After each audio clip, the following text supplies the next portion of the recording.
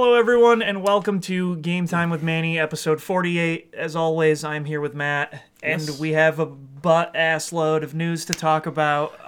There's a lot has happened. Yes, and before we do, I do have a couple things I want to just kind of mention. Yeah. One, I was thinking about this on the drive over. Mm-hmm. We started in August doing it, the two of us, so we've been doing this 6 months already. Oh, nice. I was like, holy, That's dope. that's because it was late August. If you Yeah, it remember. was, yeah. And then two, I had some stuff happen yesterday, and my hot water boiler went out and everything. Yeah. So that was fun.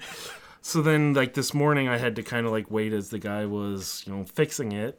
So I was just kind of home not at work. So I was like, I don't know what I'm gonna do. So I hopped on Dead Cells for the first time, and when I hopped on, I was like, oh, they've updated it since then. It's that PC update. It is the PC update. And my first try, I beat the game. Because it doesn't scale. No, it's so much easier. I know. It depends how you have built your guy, though. I built my guy the same way I always did. Because they totally nerfed the, turrets. They're, way worse now. Right, but I mean, you get a lot more health now as well. So I was bmuch more bulky, and I was taking hits by the final boss where you saw my builds before, and my health disintegrated. Glass cannon action, yeah. Where first try. They just put out a new beta build on PC, and now there's 40 costumes for the dude. Yeah, and you unlock them. I only saw a couple, and I usually don't play those beta builds because they crash all the time. But I mean, that's cool. They said that once they figured out a balance that they liked, they would actually add new stuff. And it seems like they're at that point. I'm a little surprised they're happier with the easier mode. I think that I don't know what happened, because it is harder for a lot of people depending on how you build, I guess. So it has gone both ways. Both you and me had an easier experience. I had never even made it to the final boss until they patched it, and then I got there the first time and was like, am I that much better now that I took a break, or is this a lot different? No. But I was running to the timed doors because they made it so that they're in between the levels now. But there's not a lot of them anymore. There's only a couple. A lot of them are, but you can get super strong. Yes. If you get there. But then now they're kind of set up where it's kill 60 people without getting hit. Yes. Or so there are different things to do. You fight the mid boss and not get hit, then you can open up the doors. So yeah. But I also, if you just play the way I normally play, where you just get everything, by the time you get to the final area, you're so strong that it's not a big deal. Because before, because the enemies scaled with you, you would just get to that final area, and if you were really strong, they would shred you instantly. Right. Those dumbass tornado guys. Yeah. I hated that so much. But I think after playing Dead Cells, I'm going to have a problem playing any other roguelite. Because it's it controlled so well, and now that they keep adding to it, I don't know, man. But I think if one that controls well comes out, but it's not as long of a run, then I'll take it. Yeah, so, and I think that might be Hades. Yeah, I watched the first no-clip episode about the making of Hades. They just had a new one. They did. It just came out yesterday. I did not get to watch it, but I love the team at Supergiant. Right. I can't wait to play Hades. If I saw Greg Kasavin in real life, I would give him a hug. Well, you were a big GameSpot fan back in the day. I was. Greg is one of the reasons why I got into video games as much as I did, because watching his old reviews back on GameSpot, he was the one person whose interests aligned identically to mine. And so he reviewed all of the Xenosagas on PS2, and he was always the guy that was doing tactical strategy RPGs and every JRPG, because no one else wanted to touch that stuff. Right. And he would always be like, yeah, man, this rules. JRPGs. And he also really likes fighting games. He still tweets about that. And he watches fighting games with his daughter and stuff. And he just... Dude, he looks so old now. Yeah. Oh my God. He's so old now. He can't be that old, but he looks over the past decade, he has aged a lot. Yeah, I mean, but when you have guys, I mean, he was late 90s. I mean, Yeah, he was late 90s, early 2000s at GameSpot. Yeah, you got like Jeff Gerstmann, who's been in the industry forever.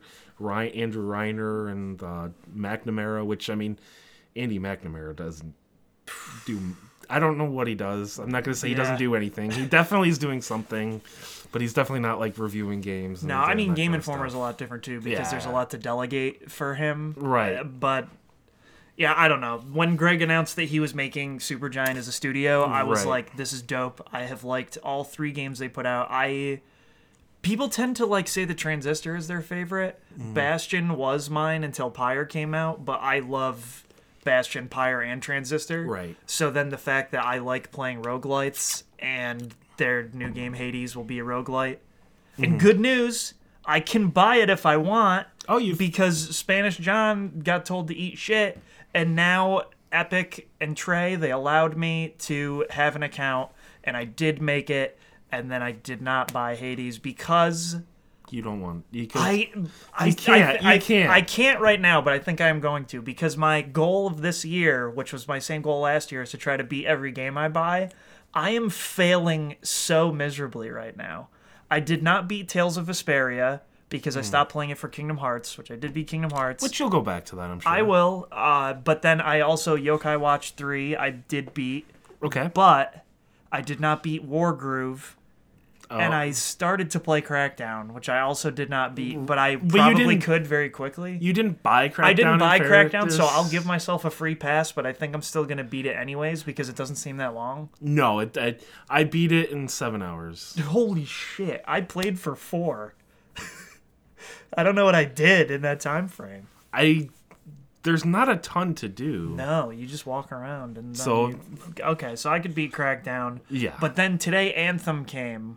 And so, like, I have to beat Anthem, and now I'm going to be on a downward slope because in 2 weeks, Devil May Cry comes out. Right. The week after that, the One Piece open world game comes out. And the week after that, Sekiro comes out. And so now I'm screwed.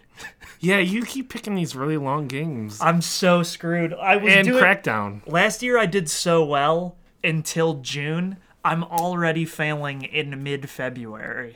Yeah, because like Kingdom Hearts for JRPG is pretty short. But I also beat Kingdom Hearts in like 5 days, right. And then I don't know what I did with my time after that. I tried to platinum it, is actually what I did. But you did, and then you started playing Tales. Or was that before? I did it, but Tales was before. Okay. I don't know, so I'm failing. So I would have bought Hades if I was like, wow, I can play this and have time, but I did not. But I can. Yes. My Epic account exists and works. Well, so halfway there. I'm halfway there, yeah. It'll die down in the summer. I hope so. I think so. It better, because Nintendo's got a lit fall, so I'm going to be playing all my games on the Switch in the fall, I think. Yeah. Fuck. All right, so there's a lot of news that has happened. We kind of went off on a little tangent. Yeah, to start, Netflix canceled Jessica Jones and Punisher, which isn't necessarily video game news, but also I do not find this to be surprising at all. No, I mean, it's been rumored that Disney's going to create their own streaming service, so...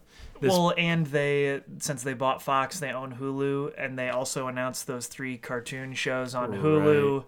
That's like MODOK, Dazzler, and whatever the hell the third one was. But I wonder why they didn't cancel Daredevil yet. Yeah, that is very strange. Because that season's over, so you could just easily be like, hey, we're done with all of this. Do you think they would move it over? Or do you think... I think that done? I read something where, in theory, they would not be able to move it over for 2 years or something because there was some kind of like exclusivity deal in place. Okay. I'm not saying like move like this like season 1 and 2. I was saying just like they just start filming it. And I think there was some reason that they cannot. Like there's like sense. A gap of time that they're not allowed to, or Netflix owns a stake of it or whatever. I don't know. They're canceling all those shows. Right. So that's interesting. I mean, Disney also in their thing. There's all the rumors about the like shows with the real actors from the Avengers that they're doing. Right. Like the show about Loki and a couple other ones. So I don't know. I liked those Marvel Netflix shows. I think that the Defenders could have been a lot better for their whole lead up to it, but I still enjoyed it and that was as far as I got. I did not end up watching the rest of them because they take a long time, and I just play video games instead. That's kind of it for me. It kind of hits that point where, like, I'm so far behind. I have, like, 50 hours of Netflix, like, Marvel superhero stuff to watch. Yeah. It gets kind of overwhelming, and you're just like, well, I guess I'm just going to not do any of it then. Yeah, I generally, like, I'll only end up watching shows if I know that I can just sit and watch the whole thing and not be interrupted by anything else. So recently I have not been doing that, but yeah. And so to start off, in a real huge bummer, I don't know if you saw this, Sean Layden, the head of Sony, was interviewed about crossplay. Yeah, it was Andy McNamara, so that's what he's doing. And I literally couldn't believe this interview. I actually couldn't believe it. So the whole thing was he got asked about crossplay. And he said, oh, we're totally open to crossplay for everyone. The developers who are complaining about the fact that they can't get crossplay in their games, they just haven't gone through the right channels. They have to go through their Sony rep, who will then come up to us, and then their crossplay will be approved. And just already, like, that sounds like, oh, hey, man, we're getting trashed on for our crossplay because we're letting it happen in a select few games. So let me just throw all these developers under the bus who keep saying that they can't get crossplay. And so my favorite part of this whole fucking thing was Wargroove has crossplay between Switch, Xbox One, and PC. Right. And they delayed the PS4 version because they were trying to get crossplay. They actively tried. The fucking CEO of their publisher, Chucklefish, came into the Resetera thread about this interview, and he said, hey, just a heads up here, I'm the CEO of a popular indie publisher. We did ask Sony for crossplay on Wargroove. They told us no. They literally, there was no ambiguity. They said no. Manny, Sony needs to ensure that the Sony players are getting the best experience online that they possibly could. If I'm playing with a Switch player, it'll basically ruin my time. My life will be over. I can't, like, it's actually crazy. There's no possible way that you can be like, hey, man, wouldn't it be a really good idea if this thing we're getting railed on for, if we threw all these smaller developers just right under the bus? Excuse me. What if we just, like, trashed on these small developers and blatantly lie in an interview when we know that there are small developers who have asked numerous times? Like, there's no reason that Wargroove should not have crossplay. It's a fucking turn-based game. You can't even talk to people in it. Mm-hmm. I don't know what they're doing.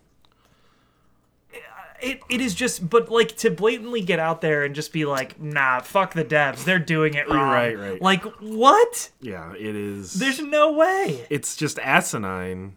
Because as we've discussed many times on this podcast, I mean, like, you and I, it's not really affecting our lives too much, but, like, the younger kids do not understand. In their mind, they're like, I have a Switch, I can play with my Xbox friends, but I can't play with my Sony. Why? Yeah. It just, all around, I don't understand it, because it's like, there are multiple developers that are coming out and saying, like, hey, man, we've tried every possible channel, and they just keep saying, like, no, how about you get no crossplay? I don't get it. I know for the PS5, they're just gonna, during, like, that initial announcement, they're gonna be like, oh, and crossplay for everything, and they're gonna make such a big deal out of it. If I was the other developers, I would be like, yeah, we're leaving the PS4 out on purpose. They can get fucked. As of right now, you can't really afford to do that. I mean, you can't, but they also can't get it to happen anyways, so what difference does it make? I would announce my game and say, hey, we're announcing no PS4 crossplay support, because we can't get it anyways. Right. And then Sony would probably reach out and be like, hey, why would you guys say this? And then, whatever. It's frustrating. It is definitely frustrating. I don't get it. But in more positive news, we had a Nintendo Direct. Yes. Which a lot to unpack. There was a lot happening in the Nintendo Direct. Yes. It was a little over a half hour, right? It was like 38 minutes or 40 minutes or something. Right. So I saw a lot of people beforehand predicting Mario Maker in this thing, and I thought to myself, nothing has happened at all that could make anyone think that they would announce Mario Maker 2. And then I immediately, upon the opening of the conference, had to eat my words because they announced that Super Mario Maker 2 is coming to the Switch, but also that it's coming out in June. Yeah. And that's wild. It is. And there's slopes. There are slopes because people really wanted slopes. I am a big fan of them in Super Mario World because you can like duck on them and then it gets the momentum, and that's sick. The one thing I am excited about is 3D World, Super Mario 3D World. Yes, and they had cat suits that looks like they added the frog suit. Do you think it is going to be where it is 3-dimensional like that? No, I think it's still going to be 2D. Yeah. But just with that art style. I do. Which is fine. I'll take it. Yeah. And it can still have the same physics, just not in 3D. Right. So it will still play like that. This is cool because I definitely thought they were just going to port Mario Maker. Right. Because they have ported almost every other Wii U game exactly. So it's cool that this looks like a new full-fledged release and has a lot more features. It seems like it's getting to that point where it has to be new releases of sequels rather than re-releases. They just re-released New Super Mario Bros. U. I know, but they could also... The games that they could actually re-release that would be awesome, like Xenoblade Chronicles X or and Super Mario 3D World. 3D World, rather fucking than... The Wonderful 101. Yeah. All these things, and they just keep being like, nah...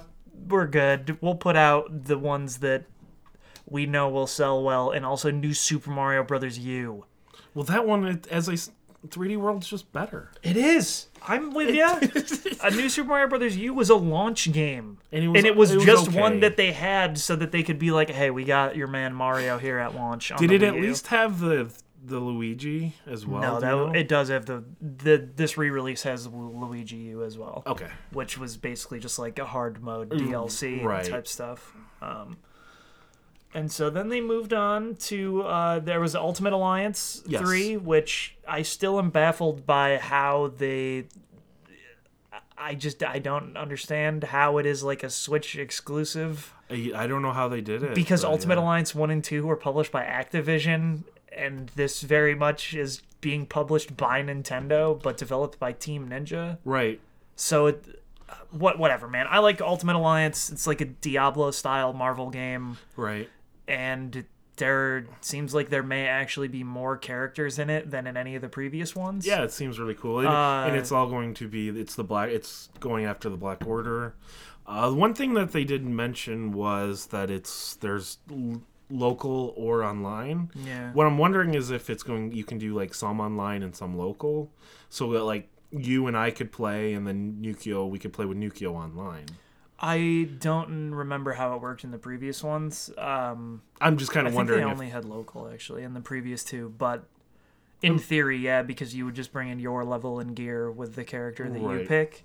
So probably. But you just never know. Like it'd be either like, oh, it's got to be all online. Or, you can't do Yeah, both. You never know with a hot Nintendo release. Exactly. But it is Team Ninja, so... It is. And they also announced that this is coming out this summer. Right. Which, okay. I look forward to that. I do, too. I was so excited that they announced Ultimate Alliance 3. I still am just, kind of confused as to how Nintendo has the rights to the Ultimate Alliance name... And how they were like, yeah, we're exclusive over here. Unless it's a case where it's kind of like with Bayonetta, where they're paying Activision. Maybe, but Activision's name isn't on any of it. Okay. At least with Bayonetta 2, Sega still got to have their name on it because they had started development. Unless the other is maybe Activision. Or maybe in theory Marvel had the rights to the name, and then when they revoked their rights from Activision, they got those releases back. I have no idea. Yeah, that's a... Because I don't think you can buy, because they re-released 1 and 2. They did. And I don't think you can buy it. Oh, really? That was released, last year. like on Xbox. On Steam, yeah. I looked on Xbox and it's like nowhere around. Yeah, they delist Marvel DLC for stuff all the time, like Marvel 3. You can't buy the DLC characters anymore. Right. You can buy Marvel 3, like the Ultimate Edition, because Capcom re-released it as just like a downloadable thing. Which it's on Game Pass now. Oh, cool. But yeah, it's just weird. They delist Marvel DLC all the time because the rights ran out. Like when I was playing Ultimate Alliance 2, I could no longer buy Magneto because they were like, yeah, we delisted all the DLC, ironically, the week before you acquired this title. And I was like, what? Come on, man. So, yeah, Nintendo's weird right now. They're doing all kinds of fun stuff. Dragon Quest XI, a game that I played about 88 hours of, is coming to the Switch, which I knew because they announced it before. In Japan, it is called Dragon Quest XI S. Here it is called Dragon Quest XI Definitive Edition. Yes. And so it is the same game, but in Japan, they did not have voice acting like they did here. Yeah, I thought that because they were like, "Oh, you can have Japanese voice actors." So there were no Japanese voice. There were no voices in the Japanese version. Right. They put voices in for the U.S. and the European release, which are pretty good voice acting. So I didn't think this game was going to get released here because I actually thought the only change that Square was going to make was going to be the Japanese voices. Right. But they actually did a really cool thing where there will be more content and like more story. But the thing that I thought was really cool was in Japan, Dragon Quest XI was also released on the 3DS. And they had this cool mode where you could make it 8-bit, like old like Dragon Quest games on the NES. And so we didn't get that here because they were like, well, the 3DS is at the end of its life cycle. This will take way too much development work. We're not going to do that. But this version has that feature. So you can play the entire game in 8-bit. Right. If you want to do that, which I may because I already played the whole freaking thing before. And I'm dumb, so I'll buy it again and I'll play through the entire thing again. And they're updating the music as well. Thank the Lord. Because, boy, using actual real MIDI files in your fucking 2018 video game release is a crime. Yeah. And the composer of Dragon Quest needs to somehow not have ties to this franchise anymore. But sadly, he owns all the music, so they can't do that. But they're at least making it so it'll just be better. It is, which is cool, because, boy, listening to a 30-second MIDI loop for 88 hours is not good. You played it for 88 hours? It is. Wow. Yeah, that's how long it took me. So, fuck, man. So that's cool. I will buy that again. I don't know that I will ever actually get around to beating it again, but I will play it again just because I really like Dragon Quest XI. It was one of my favorite games of 2018, so that's cool. Now, is this kind of encouraging people to just kind of wait and then just buy the Ultimate Edition like a year later? Is that like a pretty common thing with Dragon Quest? No, there usually is no other version of it. Okay. They've been remade like over a decade later on new consoles, but nothing like this has ever happened. Okay. This is just weird because they had originally announced it for Switch, and then we're like, oh, well, we got to delay it because I think they just couldn't figure out how to make it run properly. Yeah. And so, boy, I hope it runs properly. Yeah. But I don't have a lot of faith in a PS4 and PC game that, you know.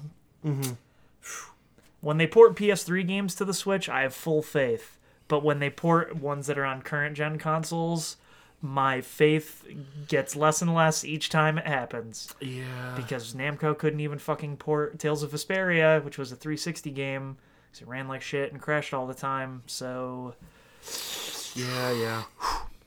It gets rough. But I think that they will do a good job because Dragon Quest is such a popular franchise in Japan that they will have to make it be okay.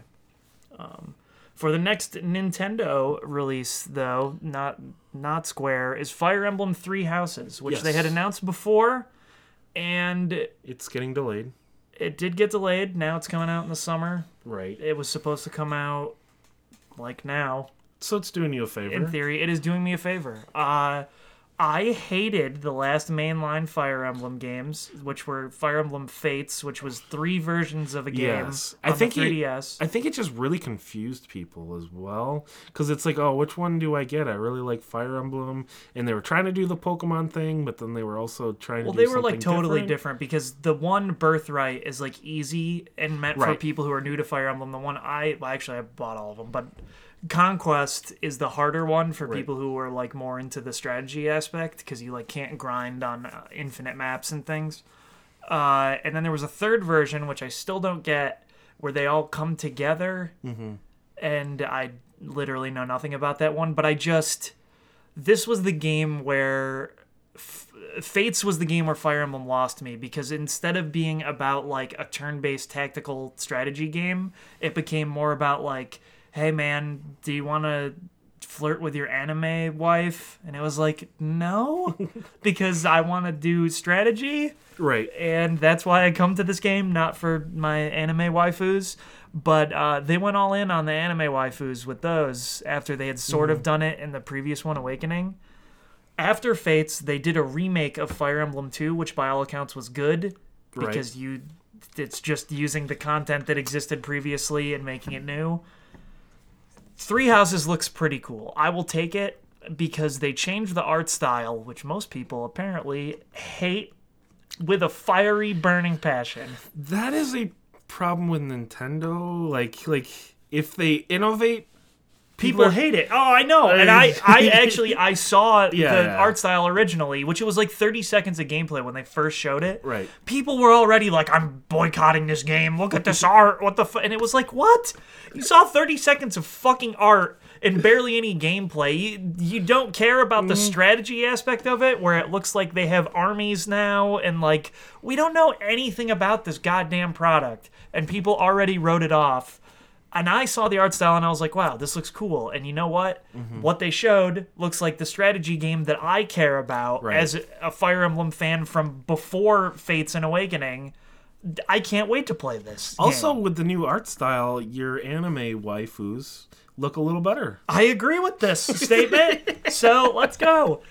And so they gave more details now, other than that they're delaying it, and there's like this weird war academy, and you can like train your people up.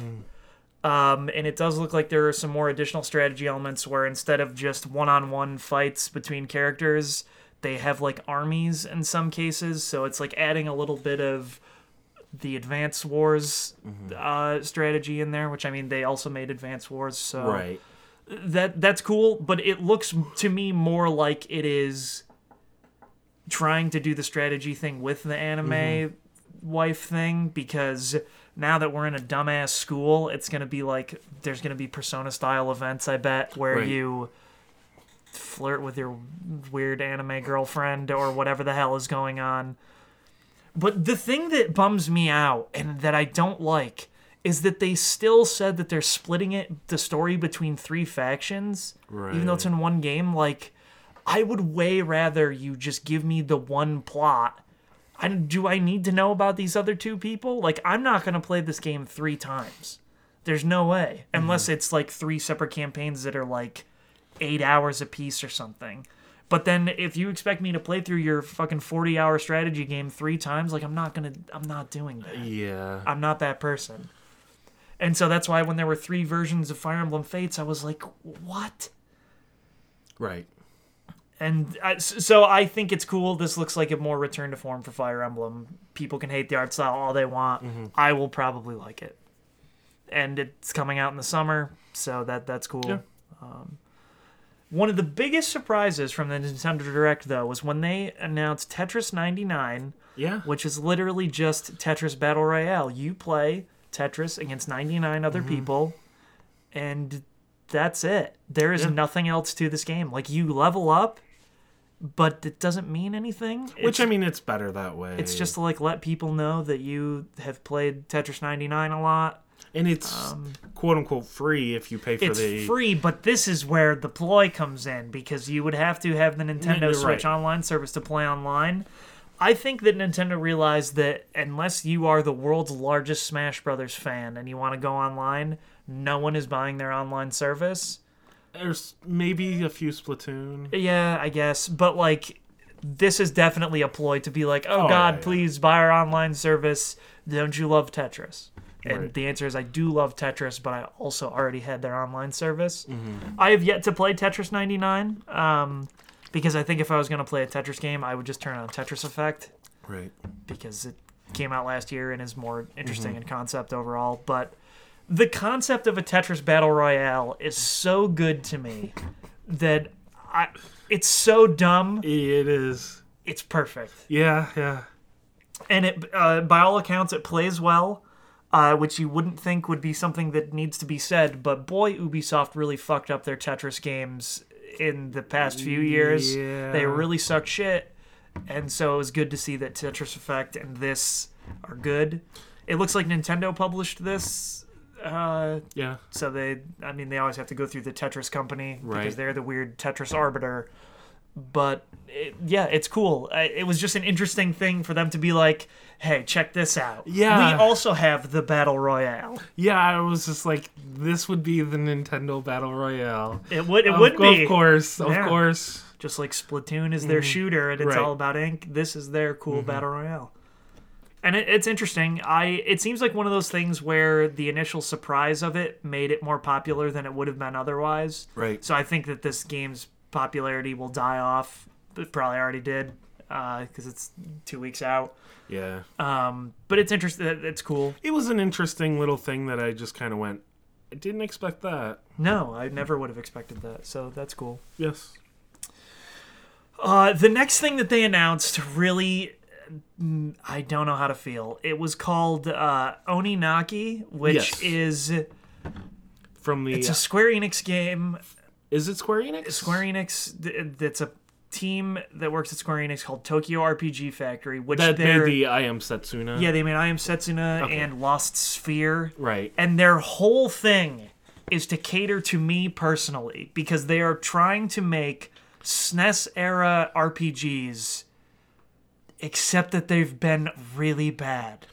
The I Am Setsuna, I know they were trying to do like a Chrono Trigger. Yes, and it literally has Chrono Trigger's battle system in it. It has the active time-based battles from Chrono Trigger, but like without the charm, Right. and all of the areas look the same. It was all winter, right? It was all winter and all of the music was piano, which I liked, but by the time you're done with this 25-hour RPG, it was like, please God, someone kill the pianist. We have to have silence. Their next game that they made was called Lost Sphere. It's like Sphere, but spelled really weird. And it was about like mechs. And it was slightly better because the main complaint of I Am Setsuna was the characters had like literally no development and the plot was very weak. So they tried to amp that up and it still did not work well. This looks like they're trying a third time. And Right. like, in my opinion, dude, 3 strikes and you're out. I think that there is some fundamental thing that they're missing from those SNES era RPGs that like I can't place what it is. Sounds like it's story. It does seem like story, but it also just like the worlds feel so Well, that's kind of dead. That's kind of that to me. That's part of story, though. Like building a world is part of the story. I guess, but like even just like talking to like NPCs or like the towns or whatever, like it just feels not good. Right, Like right. there is like they have crafted a game that's just a shell and the soul that it needs is missing. Right.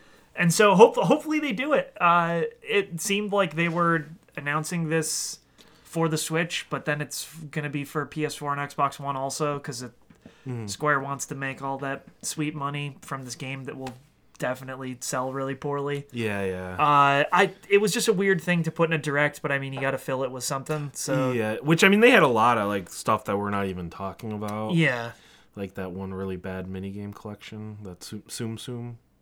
Oh, that's a Disney thing. Yeah, They yeah. like they have like mobile games about that. They're like weird chibi Disney guys. Yeah. Is that something like that's popular in People Japan? do like that. Here, you can buy Tsum Tsums. Like I've never heard of they're them. like weird little like you buy like a plastic bag and you like open it and you're like, "Whoa, I got Chibi Minnie Mouse." Right. My favorite. Yeah. Yeah, I don't know.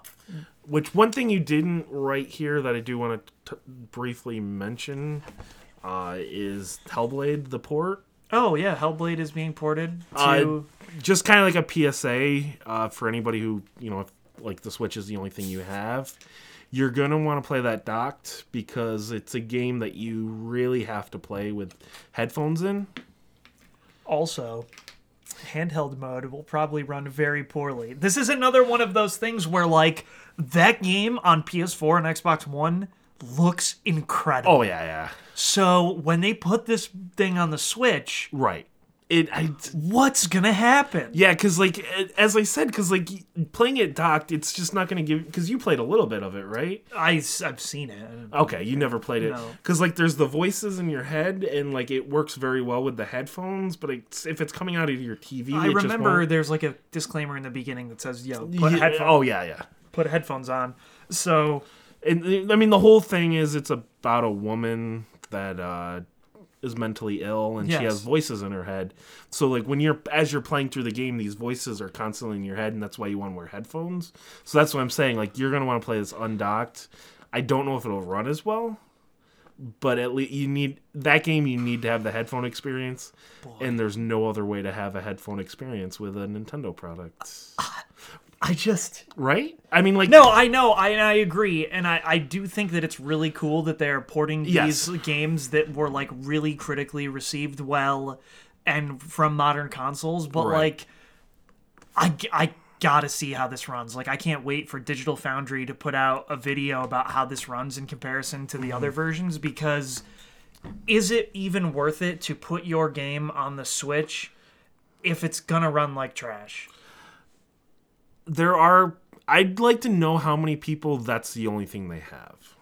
Oh, I would assume a lot of people. So, I mean... Because a lot of people only buy Nintendo consoles, but then I feel like the intersection between people who only buy Nintendo consoles and actually give a shit about playing games like this game... Right.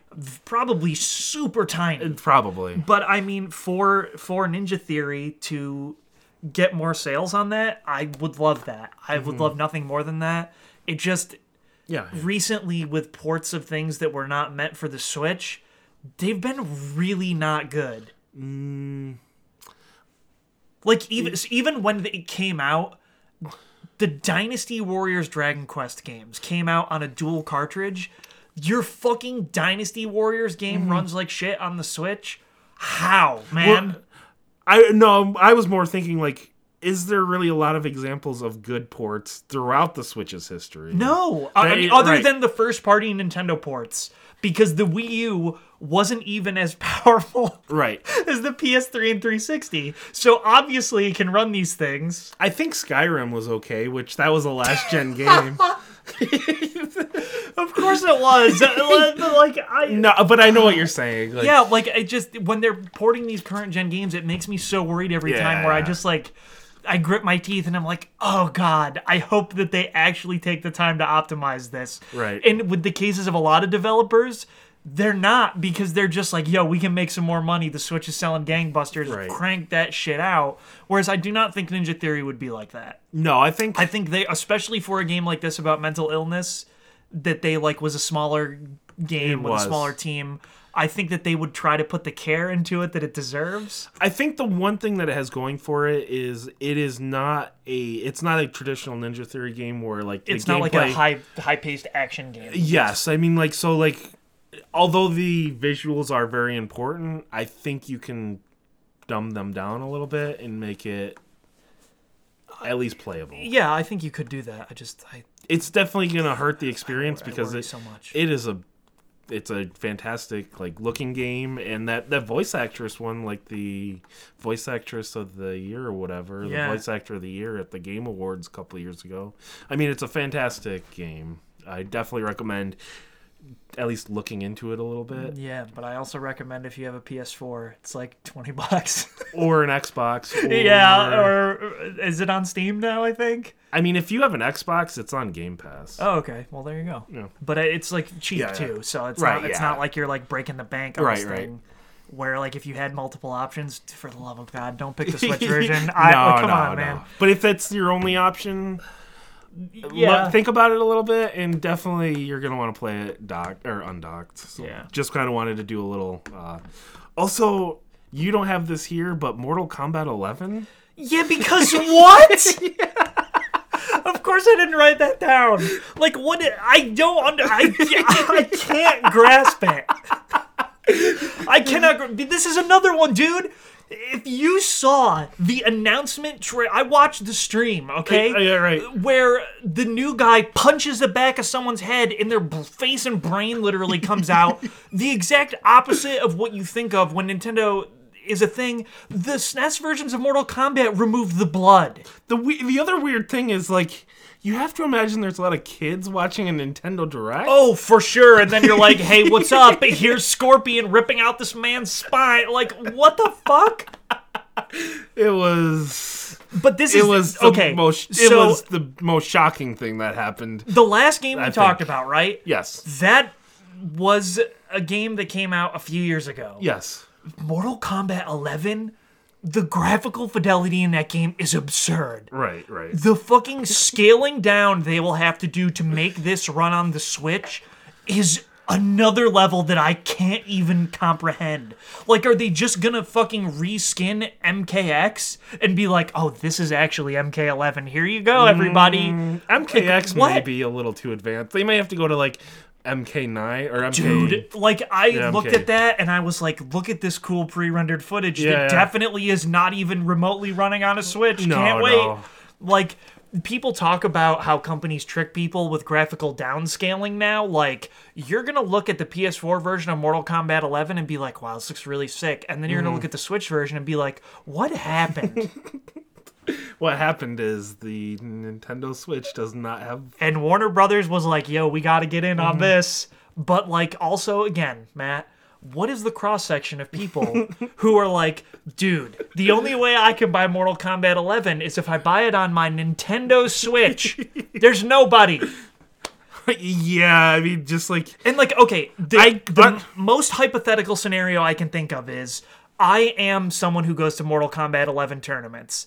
And I can't play my PS4 at the airport, so I'll play it on my Switch. But then you're playing it on an inferior controller or not a fight stick, for sure, on your fucking undocked Switch. In fairness, like, almost all pro MK players are pad players. Like, they are. You rarely see... But, like, also, I feel the experience of playing it undocked with the pro controller, like, then you're still playing on the world's smallest screen, but I guess if you really have to practice, like, you could do that. It's the only scenario I can think of where this game is going to be bought on a Switch instead of a PS4. I was just going to say, because, like, I feel like there are a lot of people that end up buying things on Switch because, like, the portable angle...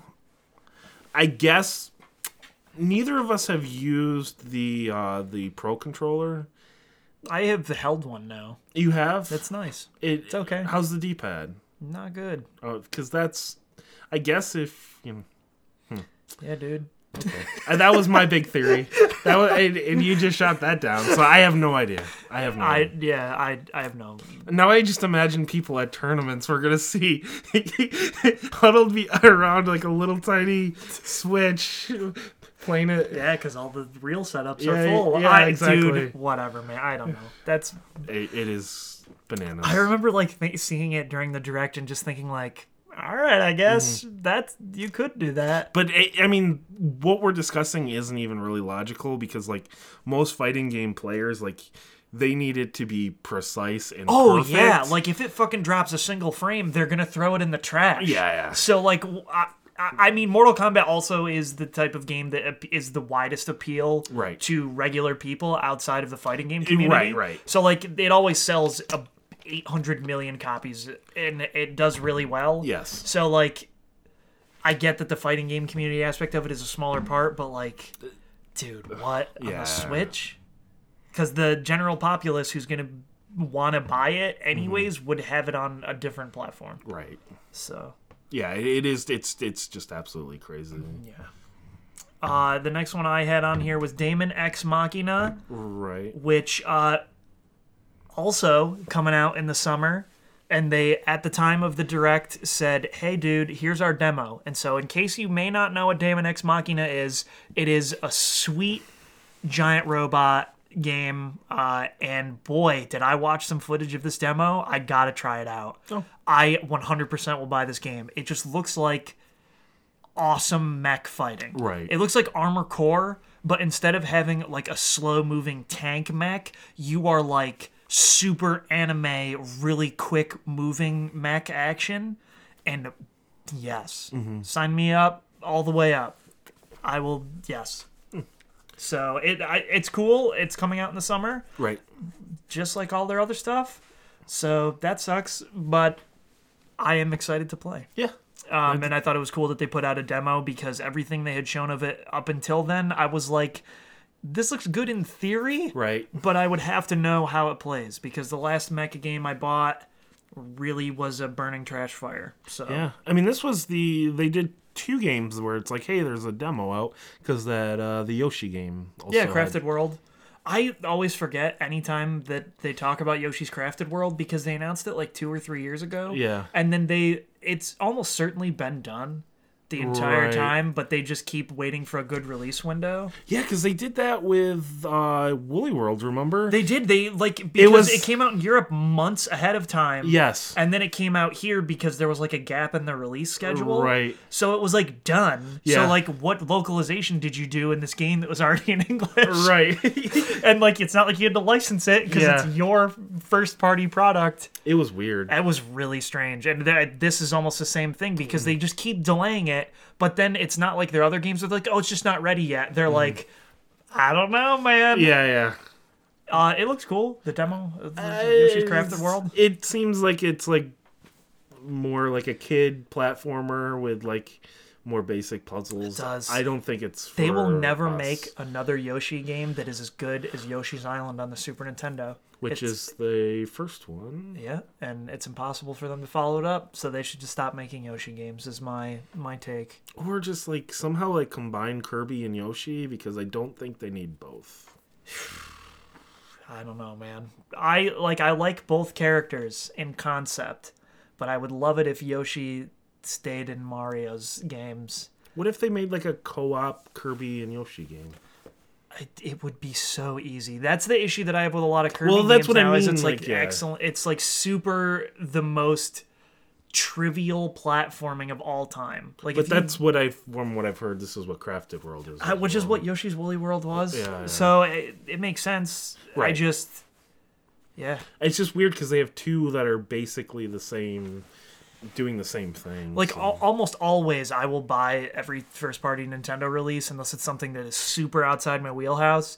After playing halfway through Woolly World, there's no way I would buy Crafted World. Right. I assume you don't buy Kirby and you don't I buy do not buy Yoshi. Kirby anymore, yeah. The handheld Kirbys were pretty good. Mm-hmm. If they weren't like full price games, I would buy them on 3DS, but I'm not paying $40 for a Kirby game that takes like 2.5 hours to beat. Right.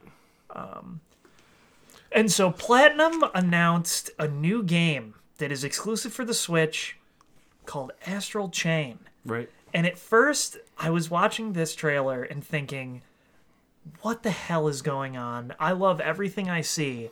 And at first, I thought that it was a new Xenoblade game because it's the same aesthetic, but it is not. Platinum, along with making Bayonetta 3 for the Switch, they are making this game called Astral Chain. Which Which we've is seen more of this than... We haven't seen anything on Bayonetta. Well, after the Direct, it came out that the director of Bayonetta 2 left, or Bayonetta 3 left Platinum. Oh, okay. So I think that game is having a lot of development problems, and I do not think it will come out this year. Because the only... I know you want to talk about Astro, but I just wrote down Bayonetta 3 is in development, and that's pretty much all they said. They did say that, but after the Direct... Yes, I did not see before that, people had been speculating that he had left the company because on his Twitter he had removed all like anything about Platinum Games, like even his tag was Platinum Games whatever, I can't remember his name. And so that was all gone, and then it was shortly after the Direct where people were like, what the hell's going on? And then he finally said like, hey, yeah, I don't work at Platinum anymore, I wish them luck with Bayonetta 3. So I think that game is having a little bit of development trouble. So which that would make 2 Nintendo games having development issues. It would, but Platinum is different. I have faith that that Bayonetta will be fine. I just think that they might be having it. I think that they're probably having a problem figuring out what to actually make that game. Right. But yeah, Astral Chain is exactly what Platinum is, man. It is like a super fast-paced action game. It's like weird cyberpunk future cops that summon animal spirits.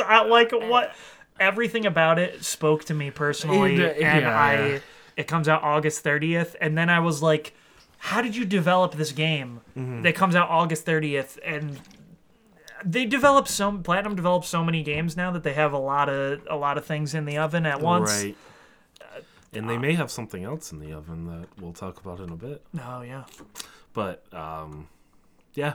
A lot of this stuff, it's not really for me, but it seemed like a lot of this stuff was definitely for you. It was for me. And for the standard Nintendo hell yeah. fan. But Astral Chain looks sick. Oh, yeah, I cannot wait to play it. Very excited. Right. And then, did you have anything else, or was this the last thing you had? Nope, this is it. Just Link's Awakening. Link's Awakening, yeah, man. I played Link's Awakening when I was like 5 years old, which was about 3 years after it had come out. Right.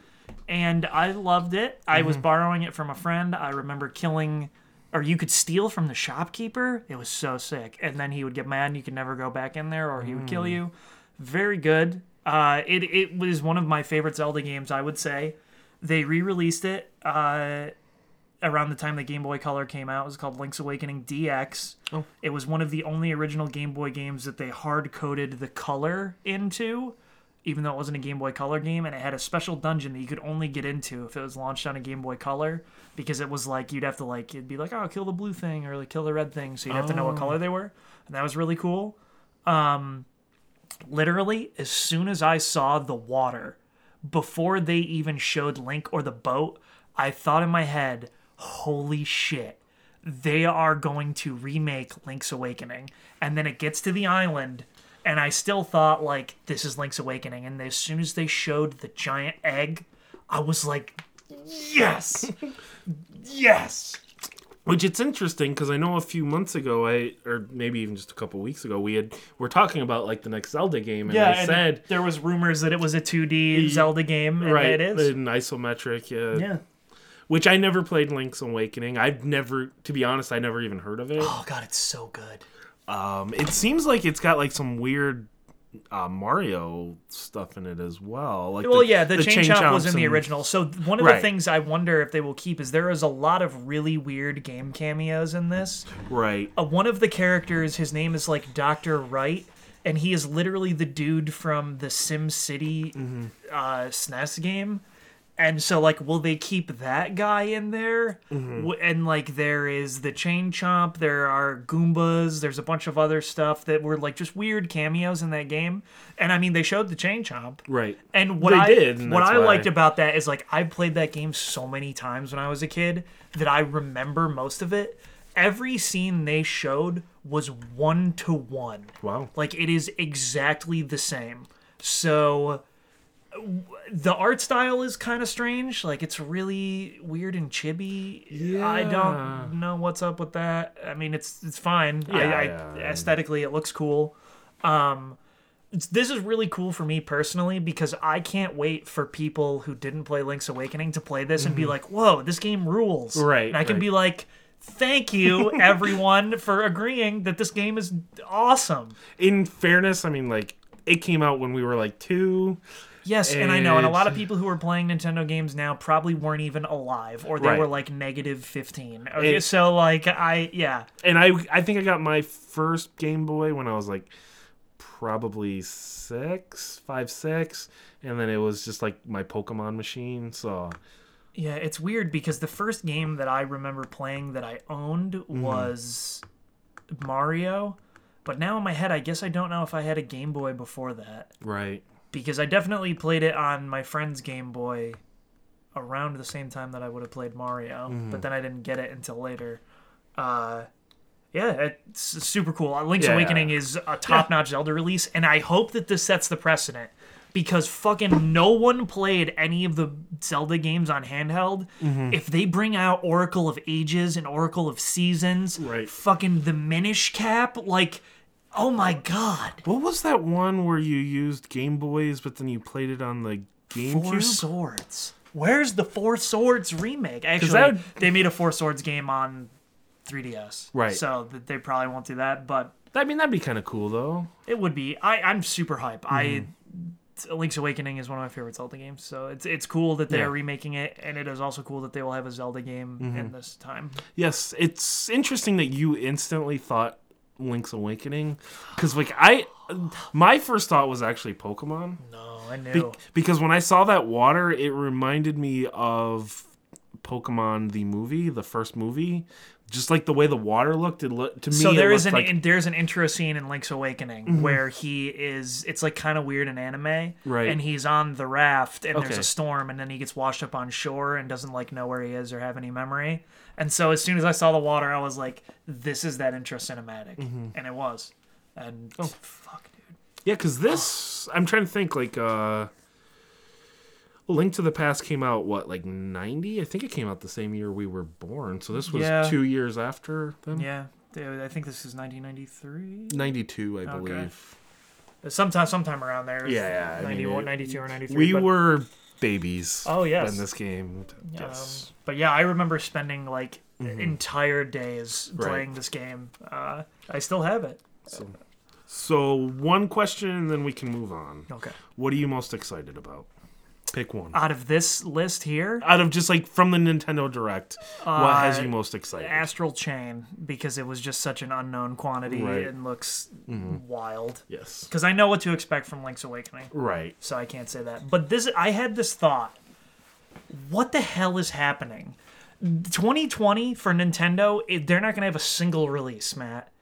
If you think about this, what is supposed to come out now, starting in June, okay? They have Mario Maker 2, right? Ultimate Alliance 3, Fire Emblem 3 Houses, Daemon X Machina, Astral Chain, Link's Awakening, a new Pokemon game in theory, a new Animal Crossing game in theory, Bayonetta 3 in theory. I think that'll be Luigi's Mansion 3 they said was coming out this year, okay? They don't have other games, my man. It's impossible. Yoshi's Crafted World, I think that fucking Kirby game is still supposed to come out this year. They don't have other things. There's nothing else for if they release all these games and things don't get delayed, they don't have anything else. Right. Unless next year they're just yo, Odyssey 2, let's rock, or something. Because, you think about last year, they had hardly anything for most of the year. They had Super Mario Party and Mario Tennis Aces to tide you over until Smash, right? Well, and that was Kirby. Kirby, fuck it. And then they had a couple re-releases. Yeah, but that was their whole thing was oops, we goofed and put out two of the greatest games of all time last year. Sorry, I hope you had fun with that. But now all we've got is Smash. That's what's going to tide you over. So this holiday season, they're going to let it rip. Right. And in theory, we'll have Pokemon, Animal Crossing, fucking Luigi's Mansion. It's going to be a smorgasbord of quality Nintendo releases. And then we'll get to 2020, and it'll be well, you don't have any other teams. So what is going to be released? I mean, what is the Mario Kart team working on? The mobile game that they just delayed? Oh, yeah. And then you have the Splatoon. I assume there's. Still I guess they could Splatoon. be doing something for Splatoon. Which the other thing is we are thinking about Nintendo in the console. We're not quite thinking about all the 3DS developers that have also moved over and making games for Switch. Because this was the first Nintendo Direct where they did not have the 3DS, so they finally put the bullet in there. Which they said we're not. This is not replacing the 3DS, and everyone went, "Yeah, it is." Yes, it is. Well, it is now. Yeah. So I just they have over 10 games coming out just in the second half of this year. Mm-hmm. And originally Metroid Prime 4 would have been in there as well. Right. And that would have it would have been out of control. Do you think Nintendo will purposely delay games I think so they'll have things next year? I am fairly confident that they're not going to release Pokemon this year. Really? Yeah. Because unless that whole rumor that they are going to announce it on the 26th is real, in which case, because they haven't shown anything. But I mean, it's not going to come out till November. And usually they show it. Usually they show it at E3, right? Right. But like, if you wanted to make 2020 a good year, they would have to hold back either Animal Crossing or Pokemon, unless they have some other huge thing in development. They have a lot of things, but they don't have like anything huge. I don't know that that's true. Mario Maker 2 is huge. Pokemon and Animal Crossing are like system sellers. What I'm saying is without Pokemon. Without Pokemon, I don't know, man. Link's Awakening and Animal Crossing, like that. Animal Crossing people will buy a Switch for. Okay, that one I could see. Link's Awakening, that one I have no idea. It says Zelda game that has a mainline Zelda. Like, it has the Zelda hype. I don't know. I was just kind of curious. Like, that's going to sell an absurd amount of copies regardless. Okay. Like, all of these things are. Fire Emblem also, even though it's a smaller thing from them, will still sell millions of copies. Right. So it's just they have all of their main releases coming out in 1 year, with the exception of Mario. Like Mario Maker, sure, but like not a real 3D Mario release. Well, there was Super Mario. No, there wasn't. So like they have like over 10 games right. that are exclusive to their platform. Like I mean, we could end the year with like they've released like 12 games this year.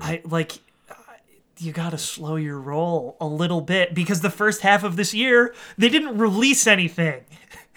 No, and they get new Super Mario Brothers U, and then Yoshi's coming out next month. And then they accidentally delayed all of their games that were supposed to come out in the spring to the summer, and they canceled Metroid. Well, they didn't cancel Metroid. It's coming out in like 3 to 5 years now. Right. So what's going on? Like, I am not complaining, I guess, because I would love to play all of these hot Nintendo jams. But in 2020, I would also like to play some hot Nintendo jams. Yeah. And we may not be able to play them.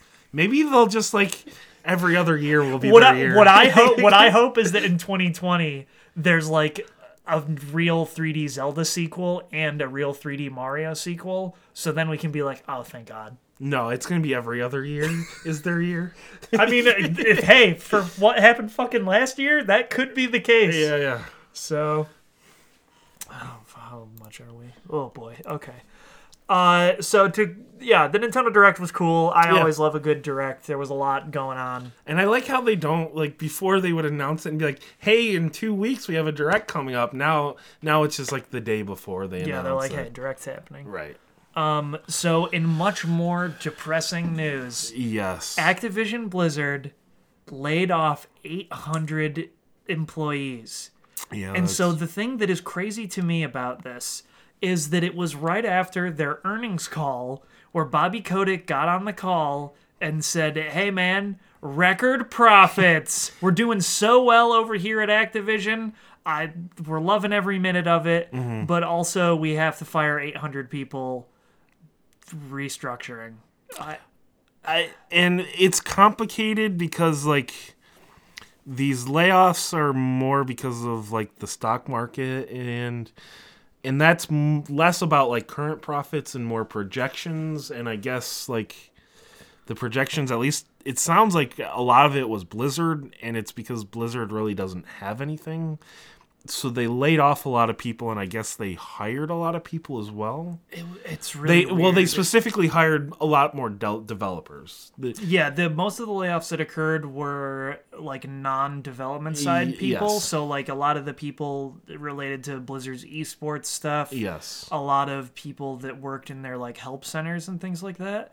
But it's still just like... Oh, it makes this whole thing about Activision like is like the enemy. And so like not the thing that I always look back to, and I know it's not realistic, but when Nintendo was having a tough time, Iwata literally took a pay cut so they didn't have to lay people off. And he said, we as a company don't think that it's right to lay off people in this way when I am making this amount of money. Right. I will take this cut. He still made a shitload of money. Yeah. And they didn't have to cut people. Like, Bobby Kotick literally is not that guy. No. He is like cartoon villain levels of CEO. Right.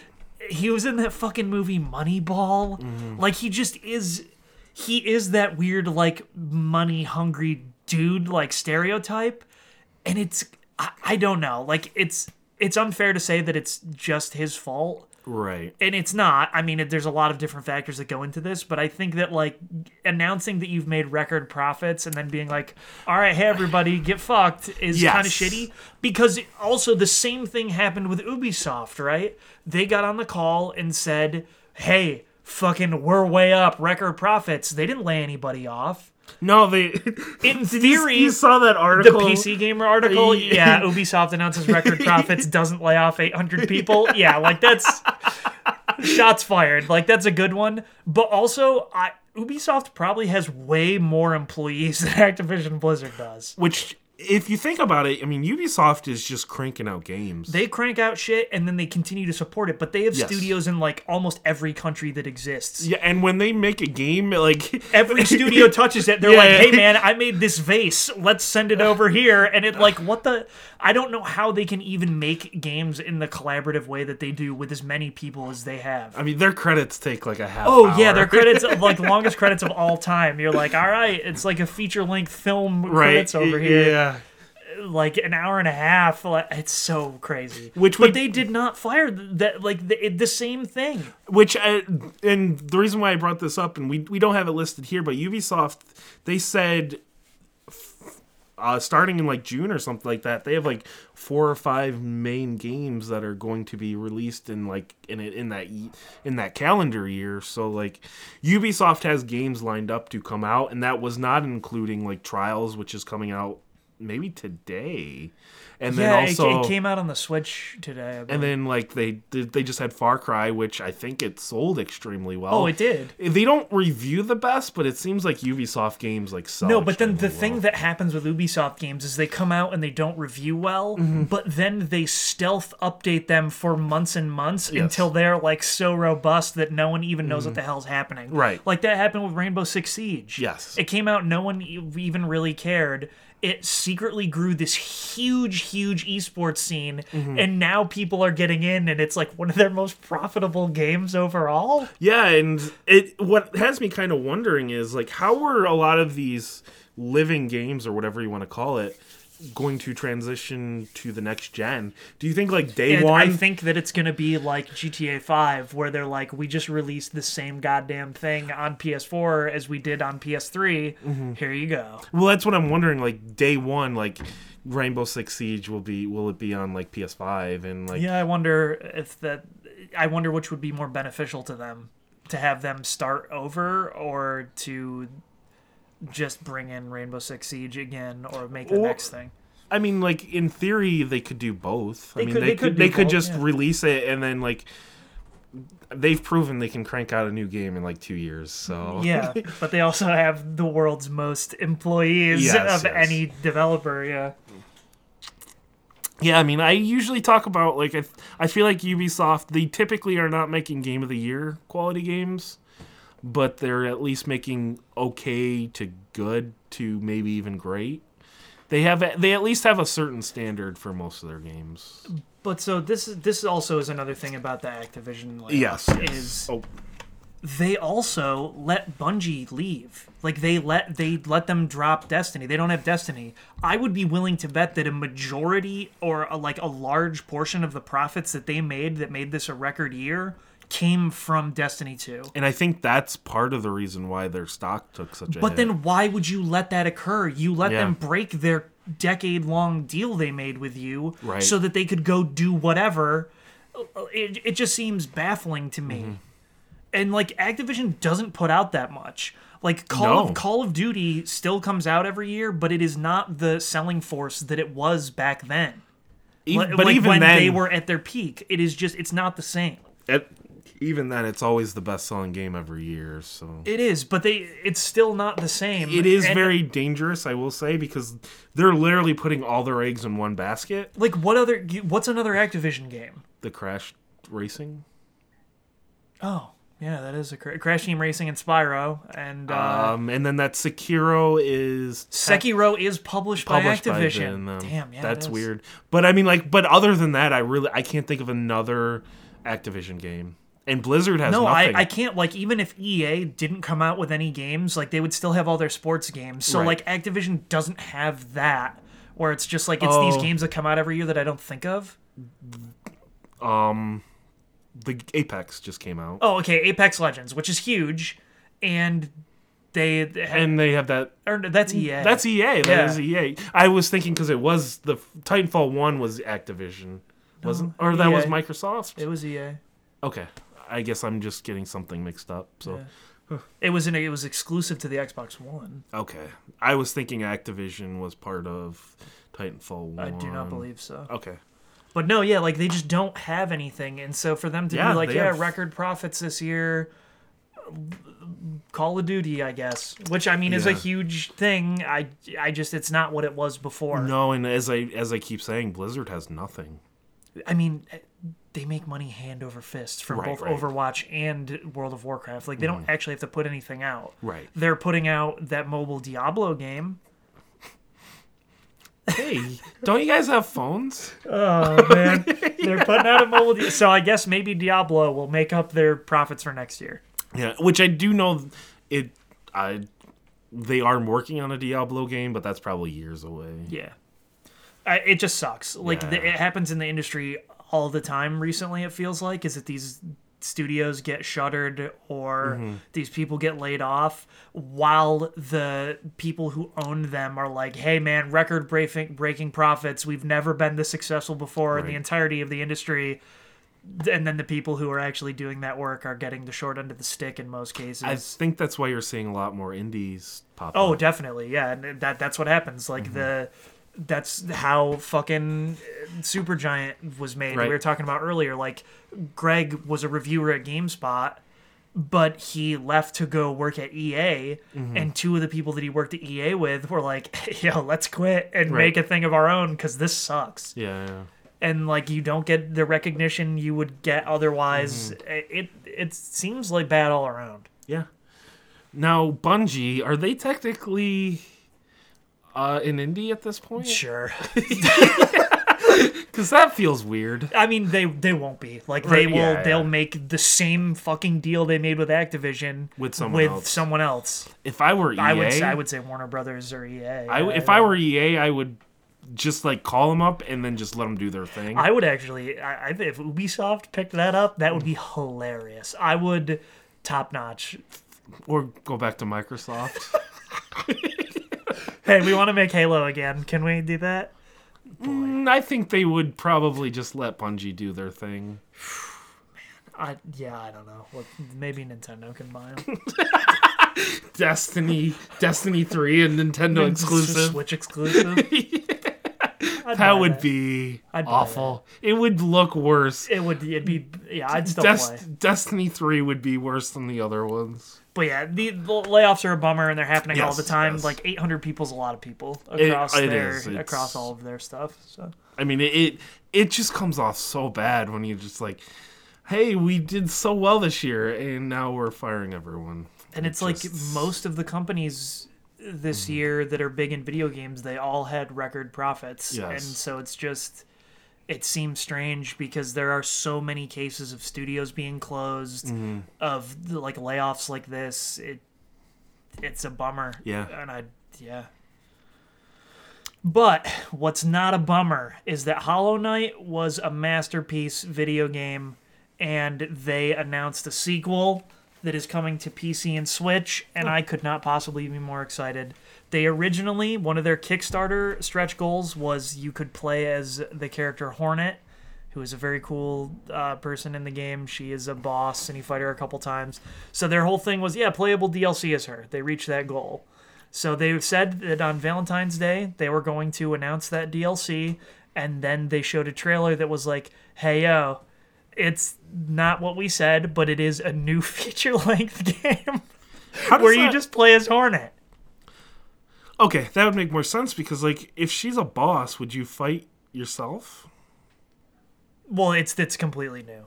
But I'm saying, like, if they didn't do something, I have no idea. I have no idea because that'd be kind of weird, I guess, in a game. Yeah, but it looks like more Hollow Knight, except that she has a different moveset. So I am all the way in.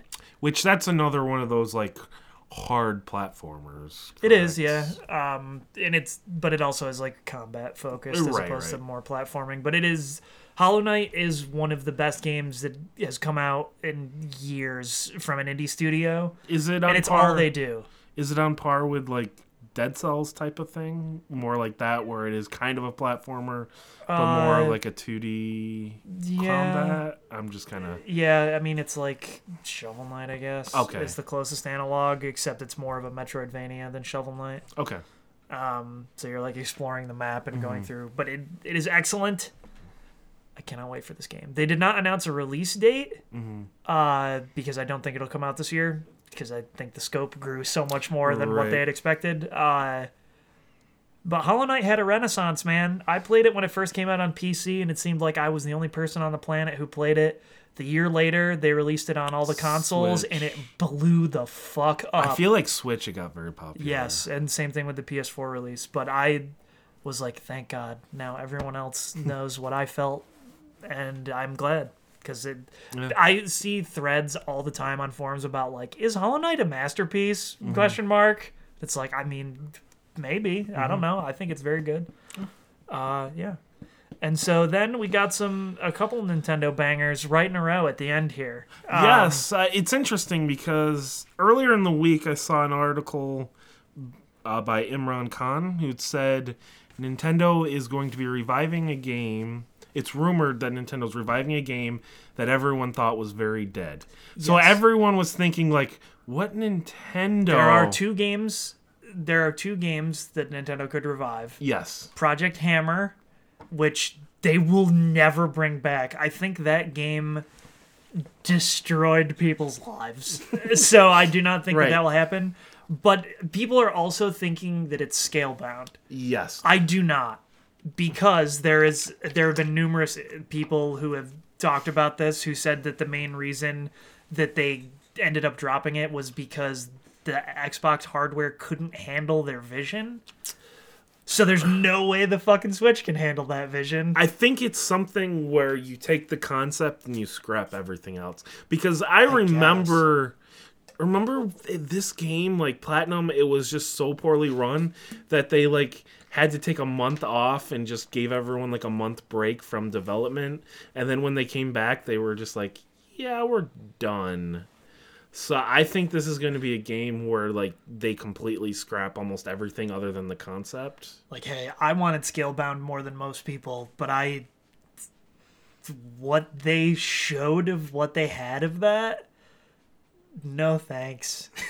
That's what I'm saying. I think this is going to be a case where it gets scrapped and it's not going to be like anything. I get the concept of it was cool. Like you are a weird, edgy dude who has headphones and you train and fight with your dragon. Like, okay, and it looked like it had Devil May Cry-ish combat. Yes. So that's cool. Maybe they can do it if they do scrap everything because like Astral Chain looks okay graphically, and it looks like it's one of those high-paced action games. I guess. That's my only theory of how they could pull it off. Or do you have any other theories of what else it could be? Rockstar's game Agent that was supposed to come out on the PS3. See, like, yeah, that's. Is it definitely going to be just anything, or is it going to be like a Nintendo that they scrapped? Earthbound 64. Yeah, it's just kind of one of those things. I have no idea. But that rumor I saw and was like, I saw everyone saying either Project Hammer or Scalebound, and I was like, oh boy. Yeah. We're in for a wild ride. Hey, there's another game that we're going to talk about at the end that had some interesting development hell. That's true. So the other Nintendo thing that happened yesterday... Shocking. ...is Reggie is retiring. Yeah, that's... Yeah. The Reginator.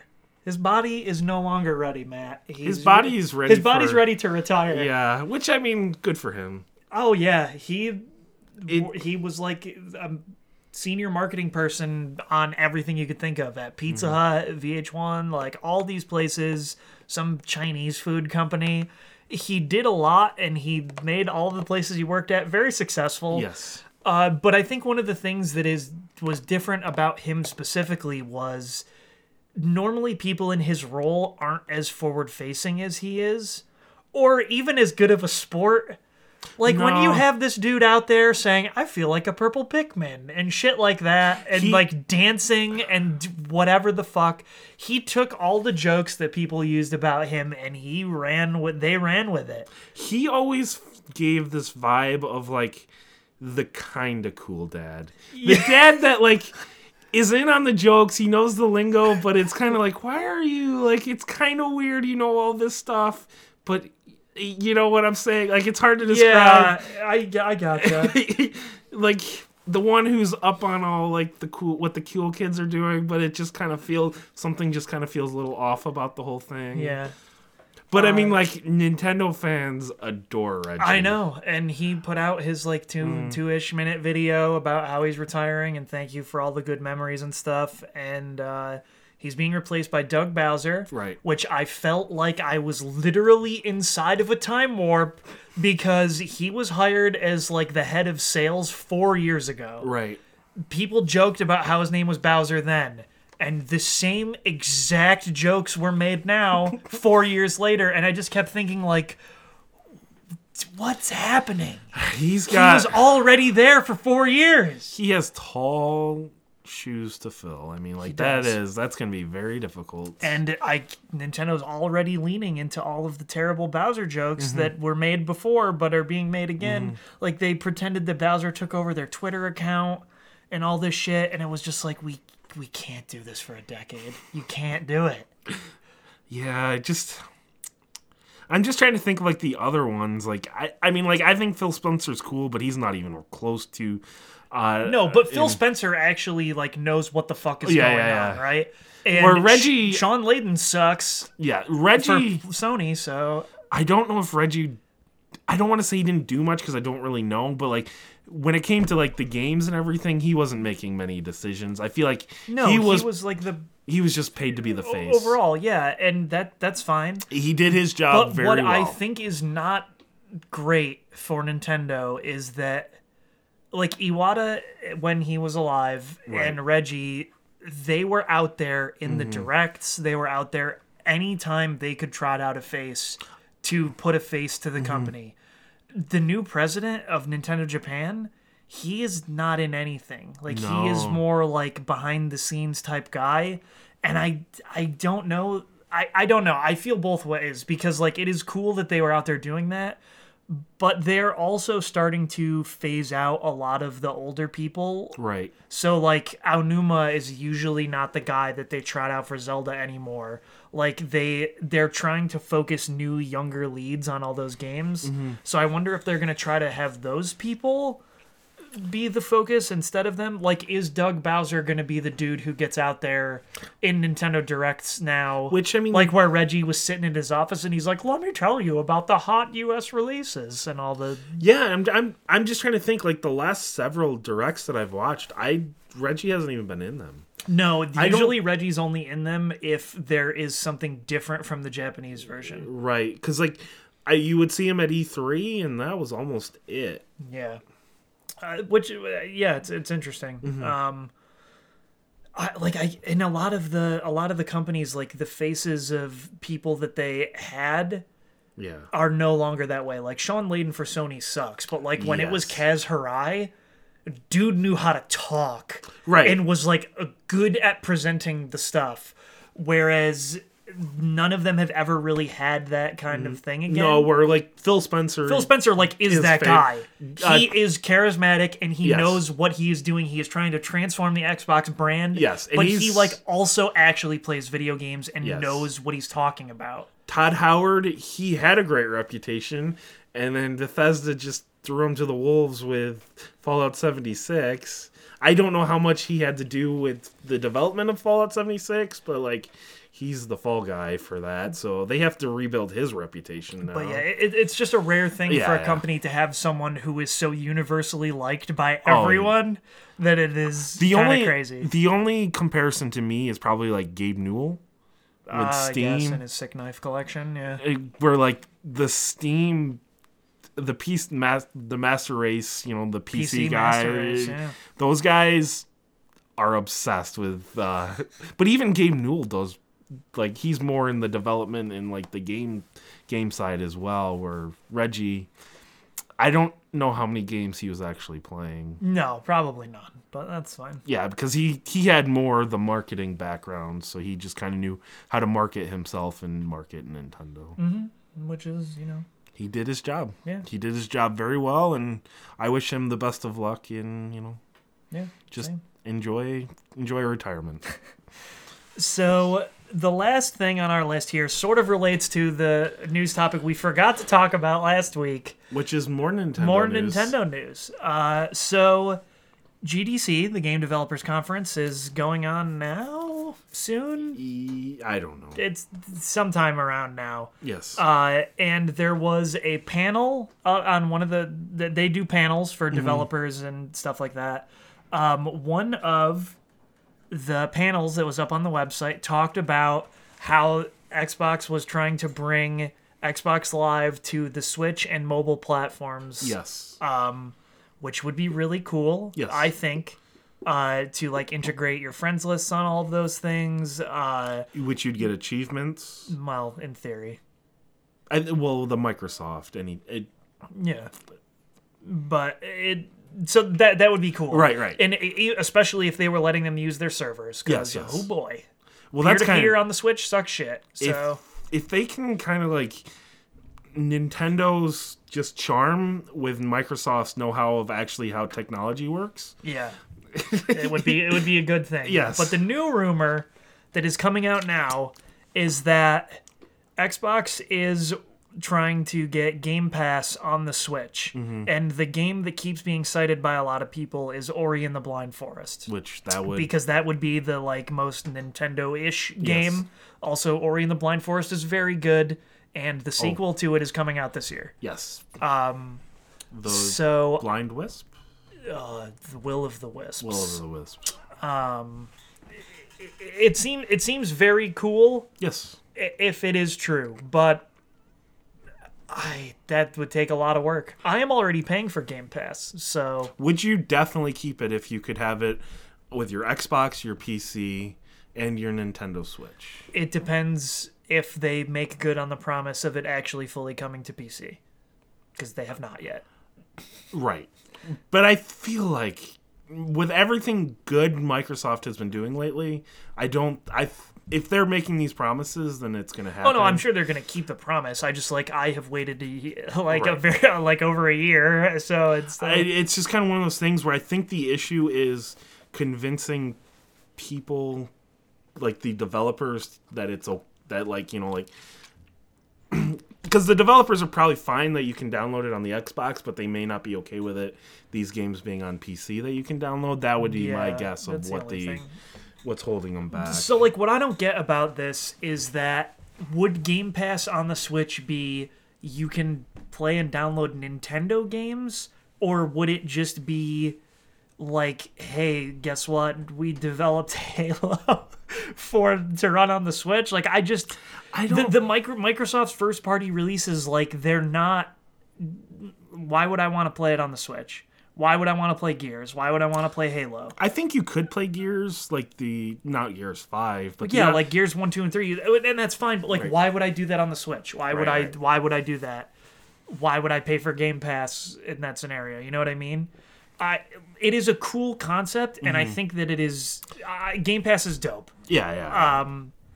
But like, what does that mean? Does that mean that if they Ori is an indie developer, right? The people that make Ori, they're an indie studio. So obviously they could port their game to the Switch because who cares? But is Microsoft going to port games to the Switch? Right. Is Nintendo going to port games to the Xbox? Like, probably not. Yeah, and the rumor is that Microsoft is working on like more like a cloud, and it'd be all like cloud-based streaming stuff. Yes.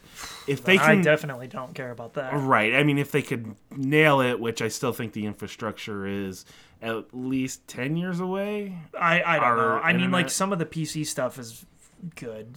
Like, what the fuck is it called? I can't think of what it's called. There's one on the PC that's like actually pretty good. But Well, then you're like tapping into a virtual machine. Like it's totally different than the cloud-based streaming stuff. Because like Google did that with Google and Ubisoft did that with Assassin's Creed Odyssey. Yeah. And I think from what I heard, it was yeah, it was okay. running in Chrome. It was fine from what I was to understand. But I would have to see what this means, yes. and I would like for them to announce it because I can't tell if these. Well, the first one about the Xbox Live coming is almost certainly true because it was on the GDC website, right? And then as soon as people started reporting it as a news story, they removed the description of the panel. This all feels like stuff that will get confirmed at E3. Possibly, yeah. And then they can just like totally dunk on Sony together as usual. And Sony won't be there to to retort. They will just have to take the dunking, yeah. And it'll just be weird seeing like Sean Layden at the Nintendo, because Nintendo does a direct anyways. So yeah. I guess Nintendo would probably hop on with Microsoft or whatever. Then. Yeah, Doug Bowser can get up on stage with Phil Spencer and really party it up. I don't know. Yeah, so that's my guess is we'll probably find out more at E3. All right. So that's all we got for news. There's a lot of it. Yes, so yeah, a ton. But we will move on to the games that we've been playing. Thankfully, we did not each play very much. No, 4 between the two of us. Yeah. So, which Mass Effect... We completed Mass Effect. Which is... Still good, yes. I think. It still holds up today. Maybe some of the stuff feels a little dated, like the shooting, definitely. The cover system is rough. Yes. What happened? How did we go from being so underpowered to being able to obliterate everything? I feel like we accidentally found out that toxic bullets were game-breaking or something. Is that it? Or is it just like...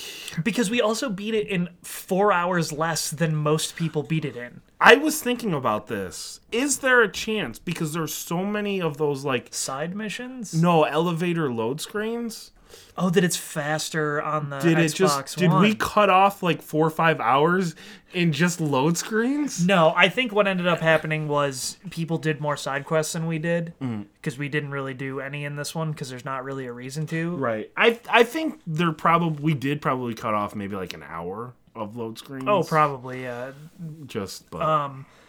I'm really glad that modern games don't use elevators to mask load screens because it's really painful. Well, we're here in the super far-flung future. We also have the world's slowest elevators. What's up? The issue is you have to ride the elevator to talk to everyone on your team. Which is the whole purpose of the game. Like, that was BioWare's whole thing back then was, like, interact with these characters, learn to love them... You know, it's painful that you have to go down the elevator. But even just in like, like we were in the final area and you're just taking those elevators and it's like, well, it would have been faster if we just like, found a way to climb up there than take this slow moving elevator to move up like 10 feet total. Seems so strange. Yeah. But overall, it was very good. Definitely, what did it take us 13 hours? 12 to 13, I think. Which is very short. Yeah. Mass Effect 2 is much longer. Which Mass Effect 2 has a lot more side stuff. Yeah, there's a lot more stuff that you would actually have to do before the end. But yeah, it's good. I enjoyed it. Still, I think for, a 13-year-old game, it's aged well enough. Holds up. But yeah, boy, That was before a lot of shooter stuff was solidified from Gears and like Call of Duty and things like that. So it's, some of that stuff. Yeah, was kind shooters of in that time period, they were still kind of finding their way. Yeah, it's really hard to go back to things that happened before Modern Warfare. Actually, I wonder when the original Modern Warfare came out. It was right around there. But it was that's a first person shooter, not a third person shooter. So it doesn't actually. I'm trying to think because like Modern Warfare 3 came out on Xbox 360, and that was did Modern Warfare and Modern Warfare 2. Modern Warfare 2 came out in 20. I'm trying because Modern 3 was I think a launch title. I think it was like an Xbox 360 launch title, which then it went to World at War. Oh, no, it went to Modern Warfare, right? And then it went to World at War, and that's when people were very upset because it kind of went back. So, yeah, I would guess probably Modern Warfare was 2008. It was November 5th, 2007. So they 2007. came out, I mean, so then Mass Effect coming out that same year would have had no way to take the lessons of it because it had been in development for years. And as we said, Gears came out 2006. Yeah, so there's no way that they would have had enough time to implement all of these hot new techniques. And you see that with the first Uncharted, where it's not quite there yet. Although a lot of those third-person shooters just they iterated on their second one, and it got a lot better. So I'm very excited for Mass Effect 2. Yeah, it is because I hear from a lot of people it's one of the best games ever made. Yes, it's in your top 10. I agree with this. But you played SteamWorld Dig 2. I did. I have seen a lot of this played, but I did not play. Yes, it's so you're familiar with it. It's like it's like a 2D platforming digging thing. Yes. As I was playing it, I was thinking how I wish more rogues went with something like this rather than they do their the standard rogue. And I know that may not make sense, but it's kind of like a run-based game in the sense where you have that light, and then when the light goes out, your run's kind of done. Mm-hmm. And I just kind of like that because I was constantly making permanent progression. And it's a very short game. I mean, it was 5-6 hours, which you said you watched Kelvin play. Yeah, I watched my friend play when he was here over the summer, and I had played some of the first one. Mm-hmm. I don't know. It's just you go down, you dig, your light goes out, you try to go back up to the surface, but you find stuff and power-ups, and you're primarily just kind of finding money or gems or whatever it was, and then you're spending those gems. Well, then you're finding gems, and then you're converting that into money, and then spending the money on upgrades to then you can go on longer runs, and you can kind of dig more and just. Mm-hmm. And it is a direct sequel to the original because the main character of the original, Rusty, goes missing, and you are looking for him. Yes. And you find him at the end. Spoiler. Whoa! What? The story didn't really do it for me too much, but this is just an interesting series because we talked about. Yeah, I was surprised that they even made SteamWorld Dig 2 because the developer, they have tried to make different things too. They made SteamWorld Heist was more like a strategy game shooter. Yeah, the new one. Is I fucking forgot what it's called already. It's a card game. It's a fantasy card game, and their very first one was a tower defense game. Yeah, so it's interesting that they even made SteamWorld Dig 2, but I guess people liked it so much that they did. I was a big fan, and I like any games that are kind of shorter, and it didn't overstay its welcome. What I thought was really weird was SteamWorld Dig 2 was out on the Switch before the original SteamWorld Dig. Oh yeah, they put it out and then they're like, oh, we should port the first one. And I was like, that's weird. Yeah, because it'll be if anyone played SteamWorld Dig 2 and we're like, oh, what was the first one like? It's gonna be a step back, not that much, but it was just weird. Yeah. Weird. Yeah. I don't know why you would do that. But now I'm kind of excited for the new one, whatever. Oh, I can't wait! I can't wait to play the card game one because I don't know. That looks way more up my alley. Yeah. The way everything is, so I'm excited. Yeah. So not a lot to say. I mean, just look into it if I definitely recommend giving it a try. So all I played really was Yokai Watch 3, which this podcast, Yokai Watch, the original Yokai Watch episode I did when it was just me, is the most popular episode of this podcast by what I would say a ludicrous margin. Thousands more listens than other episodes. In fact, Yokai Watch is weird. So for context, in case people may not know what it is a series made by the developer Level 5, who seems at the base level like they were trying to cash in on the craze of Pokemon. So instead of catching monsters and collecting them, you collect Japanese ghosts called yokai, which in Japanese folklore and things, yokai are things like the kappa and things that play jokes or possess people to make them do things. This isn't quite as gruesome as a lot of Japanese folklore. It's more just fun kids stuff. oh man, you got possessed. They call it inspiriting instead of Right. possessing. You got inspirited by this dude called Happy Air, and now you're more happy, or just weird stuff like that, or like they make you indecisive, or you have a cold, just dumb things like that. And the first one started, and I personally was interested in it because, like, my dream job, if I was to work in video games, would be working in localization. And I feel like localization people usually end up getting the short end of the stick from people because it's really easy to criticize localization without taking into account why changes were made in names from the Japanese version to the English version, or like how you would translate jokes that just do not play in other cultures. And so I originally picked up the first Yokai Watch thinking I wouldn't really like it, but mainly to see how they could take something that is so inherently Japanese, like with the yokai being Japanese spirits, the game taking place in a fictional Japan. Like, how do you make that play to a U.S. audience? And if you go back and listen to that episode, like, I detail a lot more of it. Like, you take your shoes off before you go inside, and they, like, lovingly craft this weird fake Japan that has way too much in it, almost. And so the localization must have been insane. And there was only like 100 or so yokai that you could collect. It's a very simple game. I looked back, it took me like 20-ish hours, and I had done most of it. Where I really fell down the rabbit hole was with Yokai Watch 2, where they over doubled the amount of yokai, and they started to get cooler, like weird dudes with swords and stuff like that. And I played that one for about 70 hours. This one, the third one, they blew it out.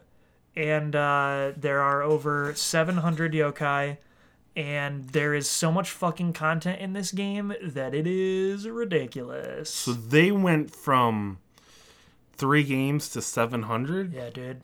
Because Pokemon, it took like... Oh, it took a lot. It took like 7-8 generations to get some of there. the designs I really don't like, and I feel like people just sat down in a room and were like, what? A lot of them are also there are a lot of recolors, which is one thing that I find to be a bummer. So that's one of the ways they can get up so high. Right. The reason that I found Yokai Watch 3 to be so fascinating, especially from a localization aspect, is because they pretended in the original localization like Japan was the US. So you've pigeonholed yourself there, which they did the same thing in Phoenix Wright games. They tried to say like, oh man, this is fake LA. And you're like, what? Why don't they just pull the Yakuza I have approach? I have no idea. Because like that works just fine. But it's like, I think they think because it's a fictional Japan that like it's fine, and then when they actually go to areas that are like real Japan, they're like, oh shit, how do we localize this? So Yokai Watch 3, the main character in the Japanese version, moves from Japan to the US. Here, they had already said that he was living in the fictional US. How do you have him move to the same country but also have it seem like it is a different place? And the answer is you pretend like the US is the deep, deep South. Like, no shit, dude. You come out of your house in the beginning and they're talking in such thick Southern accents that you can't understand them. The main character doesn't understand what they're saying. Was this on 3DS? Yeah. And it's like... It's not fully voiced. It's okay. partially voiced. But like even the text boxes are like, dadgummit, howdy, y'all. And you're like, what the fuck? And so he has to get possessed by a yokai to be able to speak and understand people from the south of the country he already lives in. So like, yikes. So like, sure, we did that. We got that out of the way. But then it's just like seeing what Japanese people think American culture to be like is fucking crazy. Like, we love hamburgers. Which is true. Meat is top notch. I'm there all the way. But like, it's so weird because you like the difference between the schools in both areas. Like, it is much more like a U.S. school. The way houses are laid out, bikes and cars. Like, they did a good job of making it seem like the U.S. Some of the stuff is just fucking out of control. Like, they basically allude to how we eat a lot more and we're all way fatter. And, like, sure, that's true. But there's a lot of weird stuff like that where it's like, wow, subtly throwing shade here, I see. And so what's weird about Yokai Watch 3, other than that, is the boy, before you could pick between a boy and a girl, and it was just your appearance, you play as both a boy and a girl. So the boy is the one, Nate is his like actual name. He is the one that moves to the U.S. They added a new girl character, and her name is Haley, and she is still in Japan. So they were able to reuse all the old assets from the previous game while also adding in like twice as many new ones. So it's weird because you play as the guy and you can switch to play as the girl at any time, but at certain points their stories won't advance unless you play as the other one. So it'll say like, oh, hey, you can't advance, play as Nate. So it's kind of like GTA 5? Yeah, sort of. And then there is a point where they come together and then you all have the same inventory pool and stuff like that. And it took way too long to get to that point because it's kind of annoying, like creating two separate teams, worrying about like, do I collect this item with this person or this person?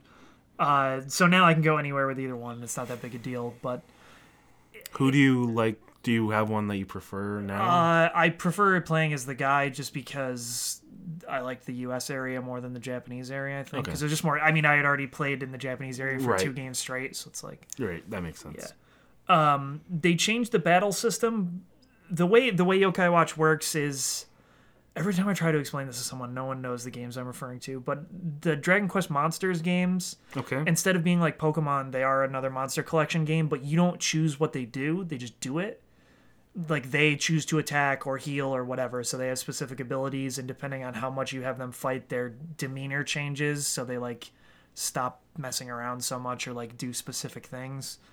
And you like control outside elements, like you can make them use their ultimate moves, or like if they get possessed, you have to like cure them by playing these dumb mini games.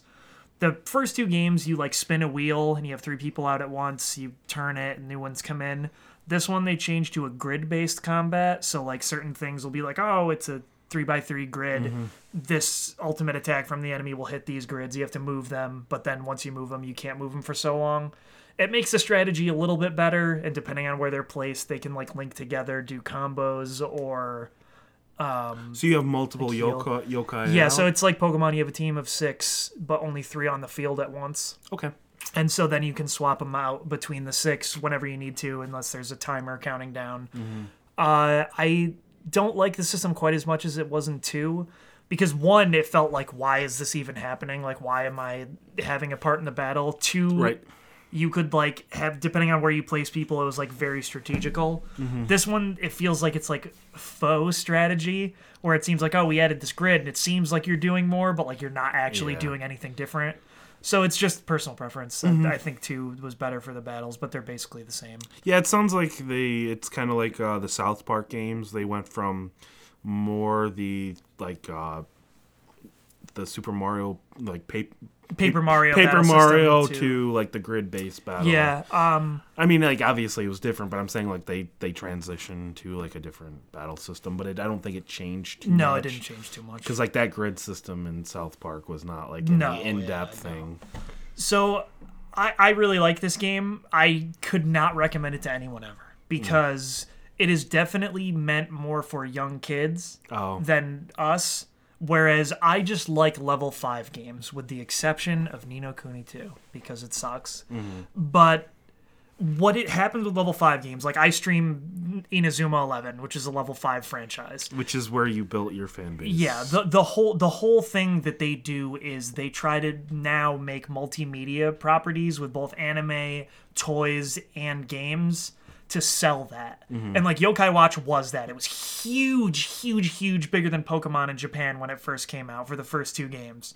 3, not so much. And now with Yokai Watch 4, they redid the battle system again completely, and it's more action-based, and it will be on the Switch when it comes out. They're trying to recapture that fan base. And it happens every time with every level 5 game. They have so much content. Like a ludicrous amount, and they're so polished. Once again, with the exception, I think, of Ni no Kuni 2, for me personally. But what happens is they're iterations. So what always happens is the first one is kind of lame. The second one, they perfect it, and people are like, whoa, I like this a lot. And it sells well. Then the third one, they iterate again, but it's not as huge of an advancement, and that's where people fall off. So, like, Inazuma also did really well, and everybody loved anime soccer over in Japan. Right. But then when they got to the 4th, 5th, and then 6th games, they were selling nothing. And so they canceled that franchise after that to only be trying to remake it now, but starting fresh. So that will be my worry when they release Inazuma 11 Ares finally, is that it's going to be like that first level 5 game where it's like, I see the concept here, it's pretty good, right? But it's not going to be filled with content like the next ones will be. But that's where they go astray, I think, is they release them once a year. Like they do the Assassin's Creed thing where they like punch you in the head with these games until you're like, please stop. Like, stop. I can't keep playing this iterated thing each year. Right. Which I think Yokai Watch 4 looks cool. Like, it looks a lot different, but it's still the same Japanese town. Like, you gotta... something else, man. Yeah, like Yakuza, like it's always the same. Yeah, it's always the same. And I think that a lot of Japanese developers fall into that trap. Like, they make something that is really cool, and then they iterate on it, but then it's only later on appealing to fans of the franchise. Right. Like, people aren't going to be like, man, I've heard about Yokai Watch, I'm getting in at 3. Like, that's not going to happen because it's already built up all this stuff that you would have to know knowledge-wise from the previous ones. But it is more meant for kids, and it has a lot of content. This is almost certainly the last like brand new 3DS game that came out that I will buy. In Japan, it was 3 versions. They do the Pokemon thing where they have the 2 versions at launch, and then the 3rd version that is both combined but better. Okay. They just released the 3rd version here. It is all of them combined into one. And yeah, I liked it. It's hard for me to recommend to anyone. Like, it is just that level 5 thing with the amount of content and the type of stuff that I like. So like, I played it a lot and will continue to play it. Like, I beat it. It took me like 49 hours. It's a lot. Right. It's a lot of time, and it took a long time, and like, they're paced pretty poorly. Like, the real plot doesn't surface until like 20 minutes before the end of the game type deal. But I just like collecting dumbass things, and like, now I can go get all the super cool secret extra ones, which there's like 800 billion I don't have. I think I have 90, so I got only like 610 to go. Are you gonna definitely get them all? No, or? I didn't get them all in one. The capturing system is terrible. Yeah, you explained where so fucking bad. You just hope that they join you. You pray to God, and like last night I did one that I fed them their favorite food, which is what you try to do, so then they love you as much as they can. They like added this weird gun mechanic where you can like shoot them with love, and I did that. And it was like, and you have some yokai have an ability called popularity, will be more likely to join you. Every factor I did, and it was like a low level one that I just needed for a quest. And it was like, nah. So they added a new thing in this called fucking Forbidden Fruit, and they'll join you no matter what if you have that, and you can kind of grind that. But the way they fucked me over in this one is, even though they added that, in the previous game there were some that you could only battle once a day.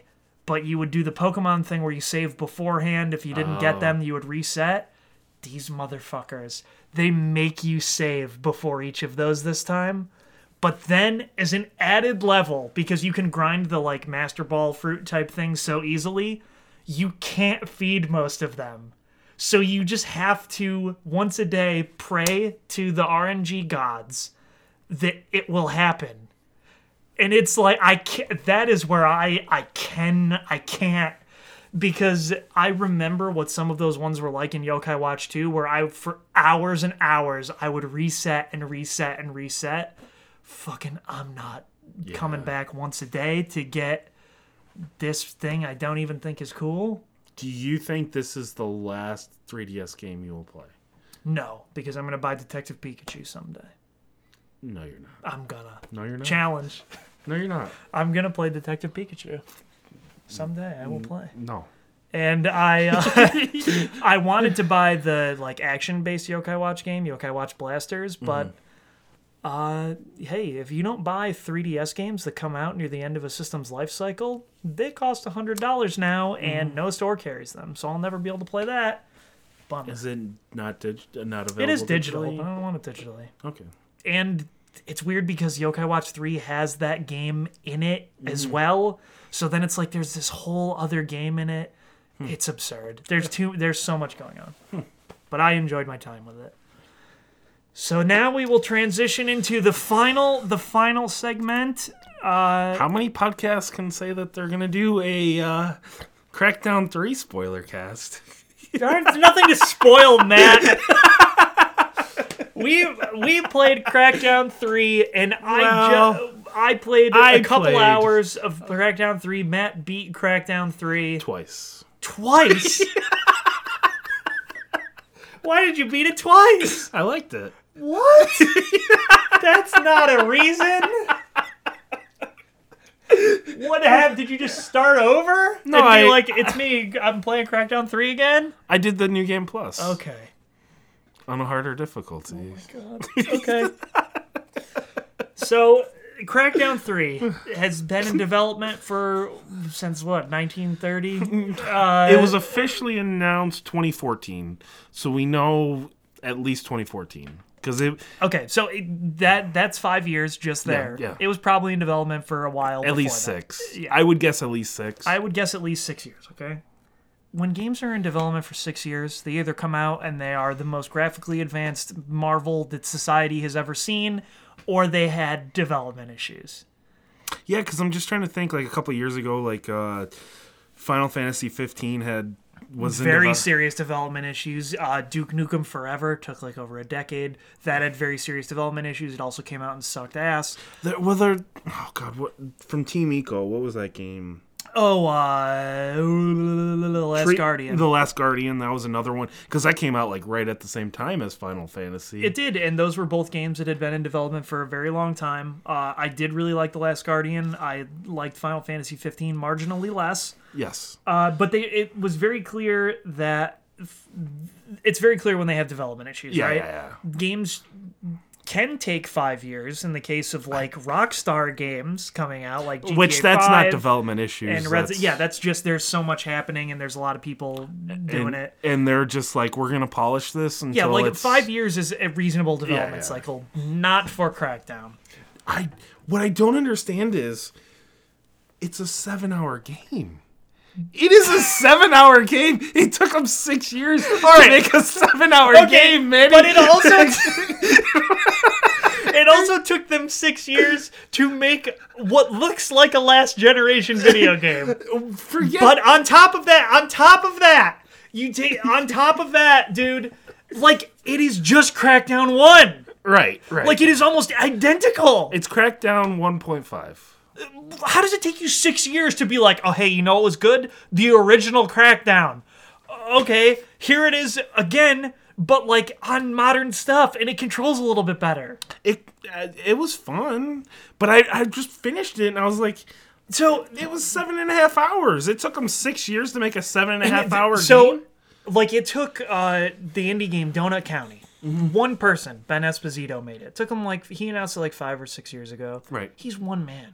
Yeah, and he also, that's it. This is a real development studio being backed by Microsoft for a first-party title. I think if we saw the amount of money spent on this game... I would cry.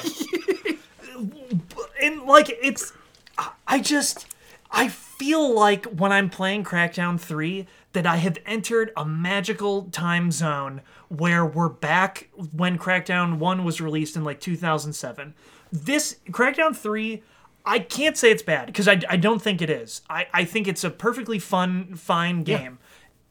How it took 6 years, we will never know. Someone hopefully someday writes a really great book. No, what I want is I would love for we talked about NoClip before. For Danny O'Dwyer to go in there and be like, "Hey, yo, what the fuck happened?" I don't think it would ever. I would love because he puts on great stuff.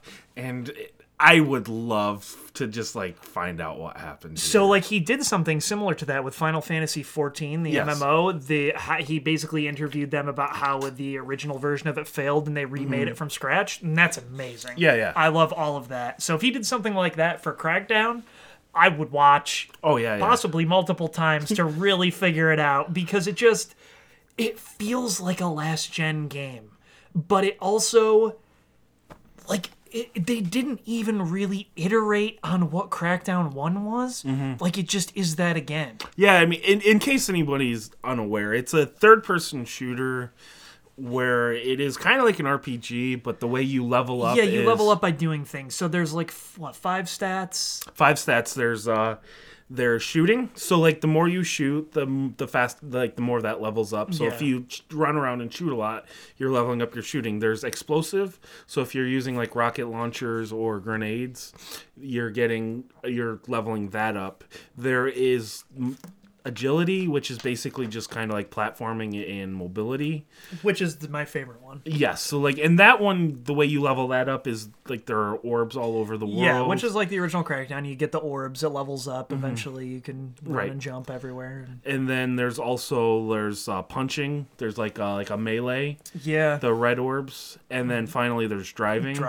Which you have to kind of like complete certain tasks on the road. But then also throughout the world, there's not just like agility orbs. There's like the special orbs that gives you a little bit of each. Of everything, yeah, they're hidden. So, which there's 750 agility orbs in the world, which will get you to level 6.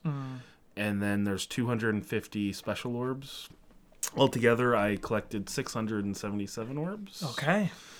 I collected a lot of orbs. Yeah, that's a lot of orbs. And the thing is, like, that transfers over from, like, if you, like, your agent, that is like that world. So like if you go into, you have your agent right now, if you go into like Agent 2 and create another one, all the orbs that you've collected are already going to be considered collected. Okay. So the only thing that's really new is just kind of like completing each area again, but you can't collect the like orbs again. So oh, man. I just what happened? Like, how? I don't understand how this game could come out in 2019 and be what it is. Like, I personally had hoped that it would either be amazing or a burning trash fire. It's not. It's like the most, I think, average game maybe that I've ever played. Because it is just that dumb, fun video game shit of you going around a city, shooting people. There's no consequence to anything. The plot is garbage. Yeah. But you get to play as Terry Crews. And that is the other thing I do not get. How much could they have possibly had to pay Terry Crews to be in this? His only real point in the game, unless something happens at the end, which maybe it does, is he's in the intro cinematic yelling about stuff. No, you get to play as him.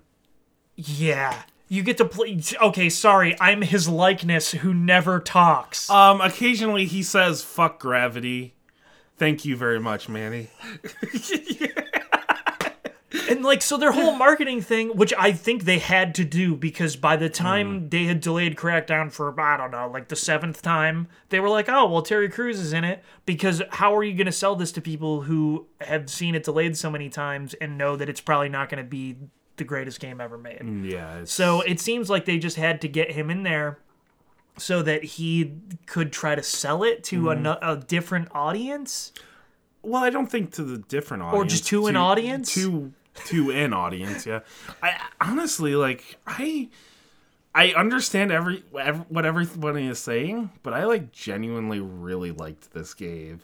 I had an unbelievable amount of fun. If this game came out last year, it would have been in my top 10. So like what I do not feel the same as that, but I don't feel like it's bad either. I just feel like I feel nothing. I guess like the way you feel about Dynasty Warriors is the way I felt about... and I could see that, but at least when I personally played Dynasty Warriors, I feel great immense joy. Most people feel vehement hatred. I don't even feel hatred for this game. I don't feel anything. Like when I am playing it, I just think like I could be doing something else that I feel something about. I just feel like my brain shuts off, which sometimes you need. But I'm not even enjoying it. You know what I mean? Like, I feel empty. I get it. And hollow. I guess for me, like, the big thing is I love a game with great mobility. Like, and it has great mobility. But like, I want that mobility in more games. So my thing is, why at a certain point did they not just say, Crackdown 3 is canceled, we are remastering the original Crackdown? Because remastering, just re-release it, which they did, right? And you can get it for free now. They gave it away for free, which I downloaded it, and in a couple months, I'm probably gonna play it. And like, it will probably feel dated compared to Crackdown 3. I bet the controls won't be as tight, but it is large. It is largely the same game. You cause massive mayhem in a city. You get the exact same orbs, same types of challenges, same thing. Crackdown 2 was the exact same city. So already you done goofed on that. Right. And then they also were like, what if we removed the fun and had you fight these fucking dumb zombie things that suck to fight and are bad? Also, the orbs, they like were moving around, so it was like harder to catch them. Yeah, so it was stupid. And so Crackdown 3, they were like, oh, it's more a return to Crackdown's roots. And I feel bad saying this, but a lot of people bought the original Crackdown because it came with the demo of Halo 3. And it was one of those things where it happens with a lot of games that come with demos. Like Zone of the Enders came with a demo of Metal Gear Solid 2, I think. Dragon Quest 8 came with a demo of Final Fantasy 12. It happens to games all the time. And then people buy the game because they want the demo. Right. And then they're like, oh, well, the game's actually pretty good that I got. And I think Crackdown, that happened. Right. And so a lot of people were just expecting, like, oh, this multiplayer Halo 3 demo, I'm way in there. But then they play Crackdown, and they're like, oh, I actually kind of like this. And maybe people just have nostalgia for the original Crackdown because of that. Well, I think the other thing is, like, we were talking about Mass Effect, and we're talking about Modern Warfare, and we're talking about Gears earlier. Crackdown, the original, came out right around the same time. You think about the sequels to those games, they really iterated, and they're considered, like, some of the best games, like Uncharted 2, Mass Effect 2, Modern Warfare. I mean, that was... Yeah. Gears 2 was considered a better game. Crackdown 2, they took a step It's backwards. considered a worse game. So, but then what happened was they didn't take another step forward. They stepped back to the place they originally were at. Well, not just that. I mean, they just stepped completely out of line, waited 10 years, and then released a game that should have came out in 2010. That is what it feels like. It feels like a game that has been displaced from time, and we're playing a game that was meant to be from 2010.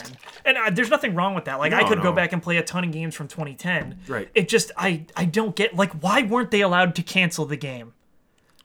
Was it because they originally, when they announced it, they talked up Microsoft's Magic Cloud that would allow for the destruction that didn't even really make it into the final game? No. So you didn't play the multiplayer of this. No. I did. Their whole pitch for Crackdown 3 originally was fully destructible world. They very quickly must have realized that they couldn't do it. Mm-hmm. And so they... Upon over the course of 30 delays or whatever the hell it had, they decided to make it only the multiplayer. I was under the very, very, very false impression that I would be able to roam around in the city with other people and destroy it. Not even close. No. There are 2 modes that on PC run from a separate executable. Yeah. Wait, no, it's a separate for Xbox as well. Okay. I have 2 different applications. One for Wreckfest, which is the multiplayer, and then the campaign is another one. That's really weird. We both played this through Game Pass, by the way. We did not spend $60 on it. I would not have been upset if I spent $60. I would have been so mad for a 7-hour game. Well, it feels like twice. It was from 2010. I played it for 15 hours, Manny. I played Yokai Watch 3 for 48 hours. You're gonna get so upset when it's in my top 10 at the end of the year. I may. But hey, if you enjoyed it the way I enjoyed Dynasty Warriors, I'm not saying it's a good game. Go out and spend $60. I'm saying I liked it because I like games with mobility. I like that. That's good. But this multiplayer mode, it's so bad. Right. I entered it today thinking, oh, I can't wait to go into the city and just dick around. And then as soon as I did it and it started matchmaking, it loaded me into the match. I was like, what is this area? It is like so first of all, the game defaults, the normal game defaults to Ultra on my like kind of dated PC. Looks really good, loads really quick. This separate executable defaults to high because it's trying to get all this hot, good physics action in there. There's not that much physics action happening. It's like a weird box room with these fucking statues and like some floors. It's like not even as robust as like Red Faction was back on the PS3 where you could fully destroy the entire world. And I did territory capture because I assumed that was in the city and you capture territory. No, it's just different points that appear. But it is the same as Crackdown 3 in that you don't actually aim your gun. You hold the lock on and it shoots your gun. So if you start shooting at someone before they see you, they're dead. There's no way they can possibly get out of it because you can't stop locking onto them. Like, if you're holding that trigger, it's auto-targeting them. Your bullets will always hit no matter what. And so it just felt like this weird, dumb battle of attrition where I could also destroy the floor. And it was just like, this is worse than all multiplayer modes ever. And the other one is just team deathmatch. Right. But you can destroy it. How did they come to this? My guess is they wanted to make it so there was not an advantage playing on keyboard and mouse. There definitely is no. I mean, I was playing on controller anyway. But that's what I'm saying. Like, there's no advantage because with the lock-on system, it doesn't matter how you're playing it. That's my only guess. But I also felt like it was skill-less. Right. Like, there is no. It's just if you happen to see someone first and can pull the trigger first, you win. And the other issue is, it's a standard now with like these multiplayer shooters. There is a progression system where you're progressing your character. With this game, there is no progression in the multiplayer. There is not. Other than just the fun of the multiplayer is the only reason to play the multiplayer. And from what I understand, it's not fun. It's not fun. It seems like if you want to play a multiplayer, it's probably better to do the co-op, which you can do the co-op just like you can play through the entire main game with another friend. Or you could play Crackdown 1. Well, I mean, the environment's not destructible, but it's the same type of co-op experience. And it was called Keys to the City. It was like a different multiplayer mode, and Willie played it. My brother played it all the time. He loved Crackdown, the first one. But I after like an hour of playing it, I was baffled. Like, I was just looking at everything and thinking, like, what is going on? Yeah, And it's strange because even driving the cars in the first game felt not great. Right. It feels also not great in this. It feels very outdated. Yeah. Which, like, a lot of it does. Right. And the humor of it, I don't think is funny. The plot is meaningless. Like, every other city in the world was blacked out except this city, and you are in there to kill the people that did it. Yes, because there's the Chimera. Yeah, Chimera is the enemy thing, but you are an agent. That's like the Chimera is like the natural resource that they're using for the energy or something, and you're trying to bring that down. And you said you played most of it muted, listening to your own music. I just had like music, playing podcasts or music. I didn't, and every time someone speaks, I get upset. Skills for kills. Okay, stuff like that is fine, but like when it's or kills for I don't even know. Listening to the audio logs is awful. Listening to the supposed exposition is awful. It feels like jokes that the original Borderlands was making back then, which I also didn't think was funny. Right. Yeah, I just kind of pulled open the YouTube app and then I just kind of bounced around from like 90s and early 2000s music. So I was like listening to like alternative rock and I had a good time. I had a fantastic time. I had no time. I spent time on it is what I will say. And I think I'm going to try to beat it. You can beat it. I can because I'm like halfway through it apparently. I've killed 4 of the 9 people. Have you done pretty much everything in the world or no? No. But I mean, like, you've done it. It takes, like, maybe a minute to accomplish. Oh, any task. Yes. Yeah, it doesn't take that long. I can probably beat it. I just would rather play other things at the moment. Like, it's not something that I would put off playing other things for. Other than today, when I put off playing Anthem because I knew that I was going to have to podcast in like an hour or two, and I'm not going to like start to learn this weird, supposedly broken-ass game and then stop and do Which, that's the other thing. Like, I have really nothing coming out around this time. I mean, there was Far Cry that came out at the same time that I'll probably be picking up. But like, this is the first game that I've played, like first 2019 game that I've played this year. So, no, that is not the case for me. Where you have like a ton of stuff coming out because there's a lot of JRPGs that are coming out, and like, I am not the JRPG guy, so like, apparently I'm the Crackdown guy. Yeah, apparently you are the Crackdown guy. So my closing thought on this is, I can't believe I played 15 hours. I totally just lost my train of thought because you said you liked Crackdown again. Oh my god! In fairness, I was saying all along this is I know an average game, and I knew I would like it. So this, I think it is like moderately fun, right? To just blow the enemies away. Like I use exclusively explosives. Basically, I use like grenade launchers and rockets, and that's fun. Punching dudes, whatever. It's a fine game. Yes. This is gonna spiral into something else that I'm gonna say. I think that the modern review system is broken. It's tricky because because I talked about Anthem, and it is what we will be talking about presumably in the next podcast. Crackdown was getting like largely 6 to 7.5, 6 to 8 range, which I was saying it was going to be 6.5 to 7.5, and then it ended up being about 6. And so like that is fine. That's like an average game. Right. Like if you were taking it on a scale of 1 to 10, 5 would be the middle point. It would be average. Where we now live in a world where if a game on a 10 scale gets a 7 or an 8, it's considered bad. The problem is it depends on the outlet, and that's why you need to find an outlet and really kind of understand their review system, because Game Informer, 7 is their average. But it shouldn't be. No. Like that's what I don't get. Like 5 should be.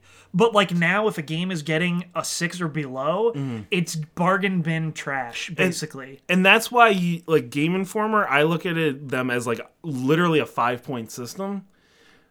And I just think I look at like a 6 is basically a 1, or a 5 is a 1, like a 6 is a 2, a 7 is a 3, an 8 is a 4, and then like 9 and 10 is a 5. Like that's why generally the only review website that I go by at all for anything is Giant Bomb, is because they use a 5-point scale. Right. 5 is very good. 4 is pretty good. 3 is like average. 2 is it sucks pretty bad. 1 is it's on fire. Get away from it. And that's why it's easy to understand. But like Anthem and Crackdown both are getting like largely between 6 and 8. Right.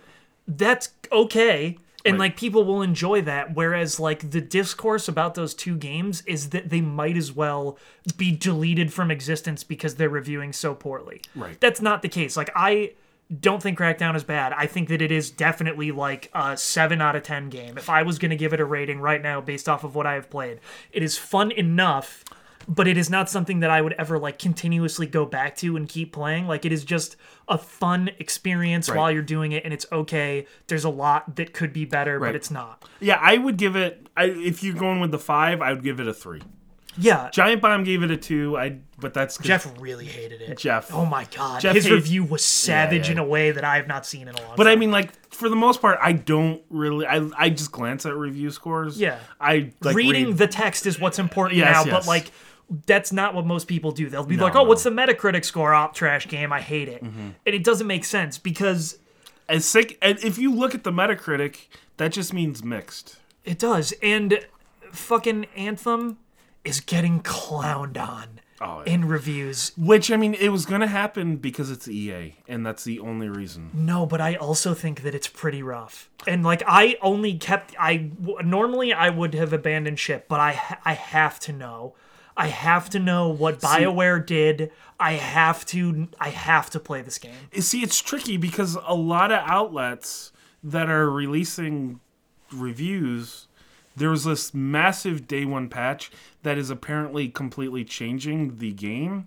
So it's hard because like they're releasing these reviews, and it's kind of like one of these cases where it's like, is this an accurate review? Or are they just kind of looking to get some clicks and some views? Like I think that all of the Anthem reviews are accurate. I think that it is a super mess that has potential.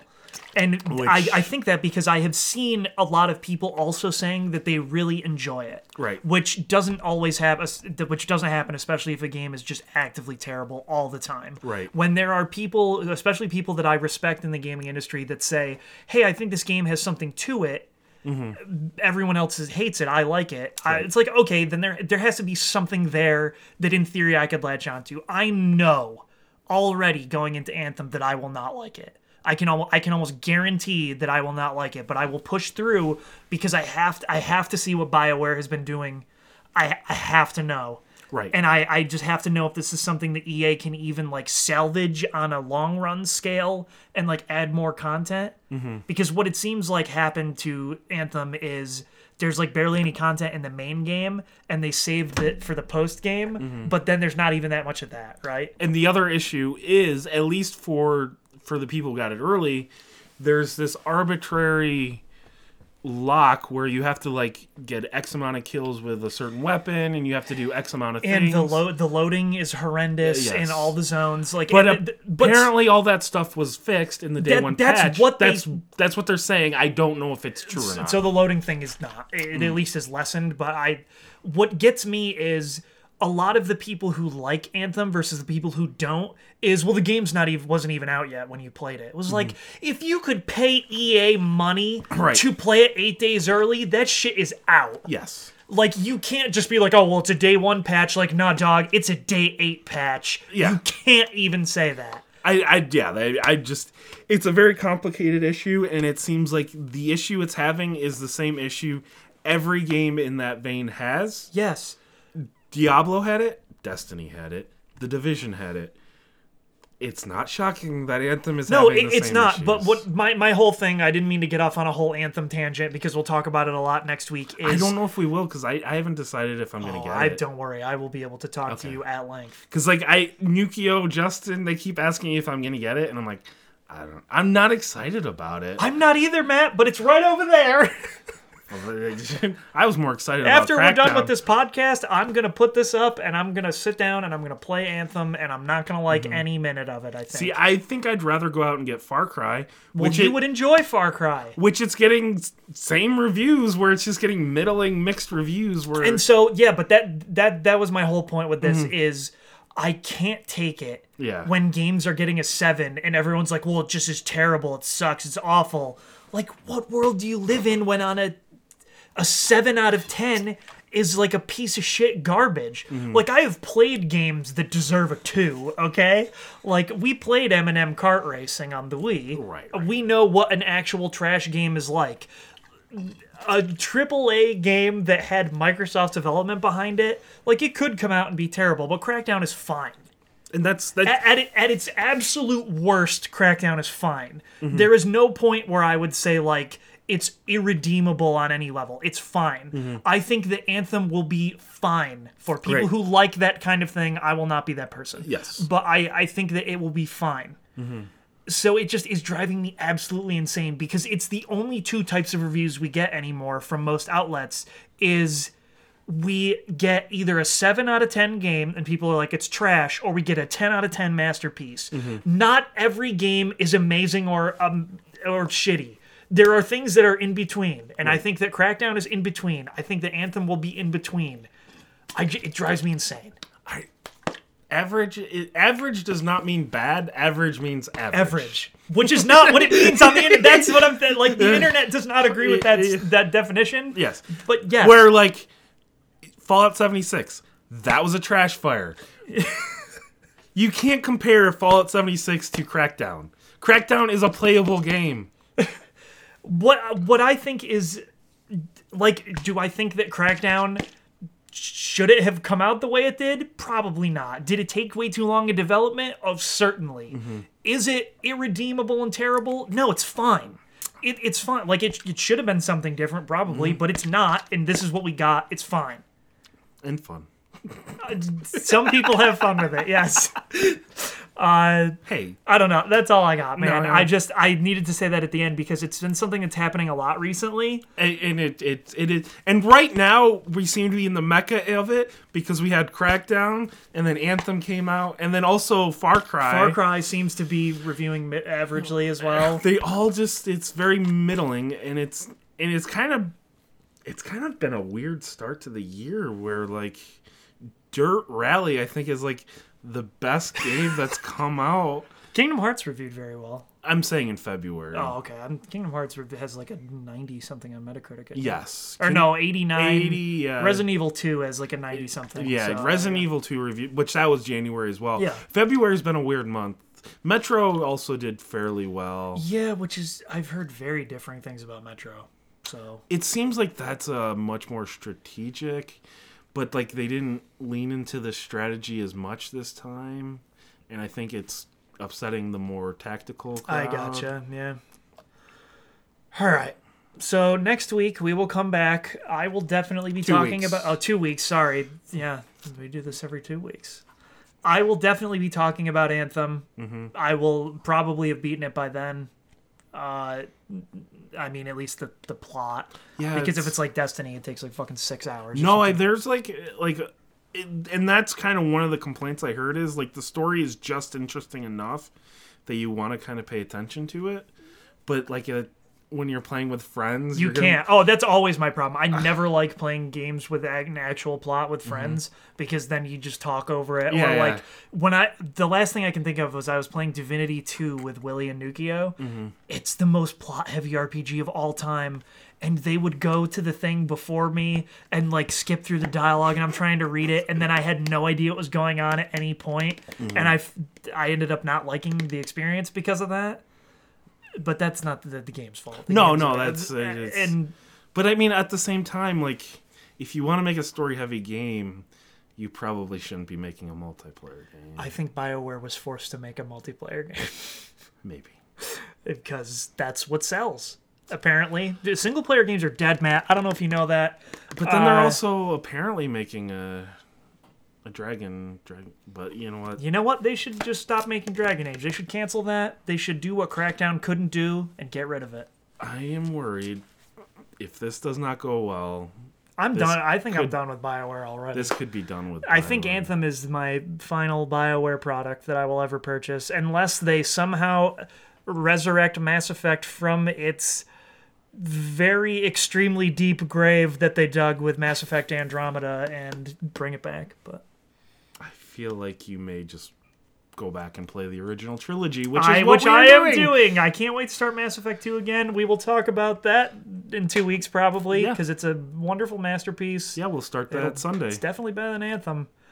But I'm gonna go play Anthem now. We'll catch you guys in 2 weeks. But as always, the theme song is Sting Operation by the band Anamanaguchi. Check them out; they're dope.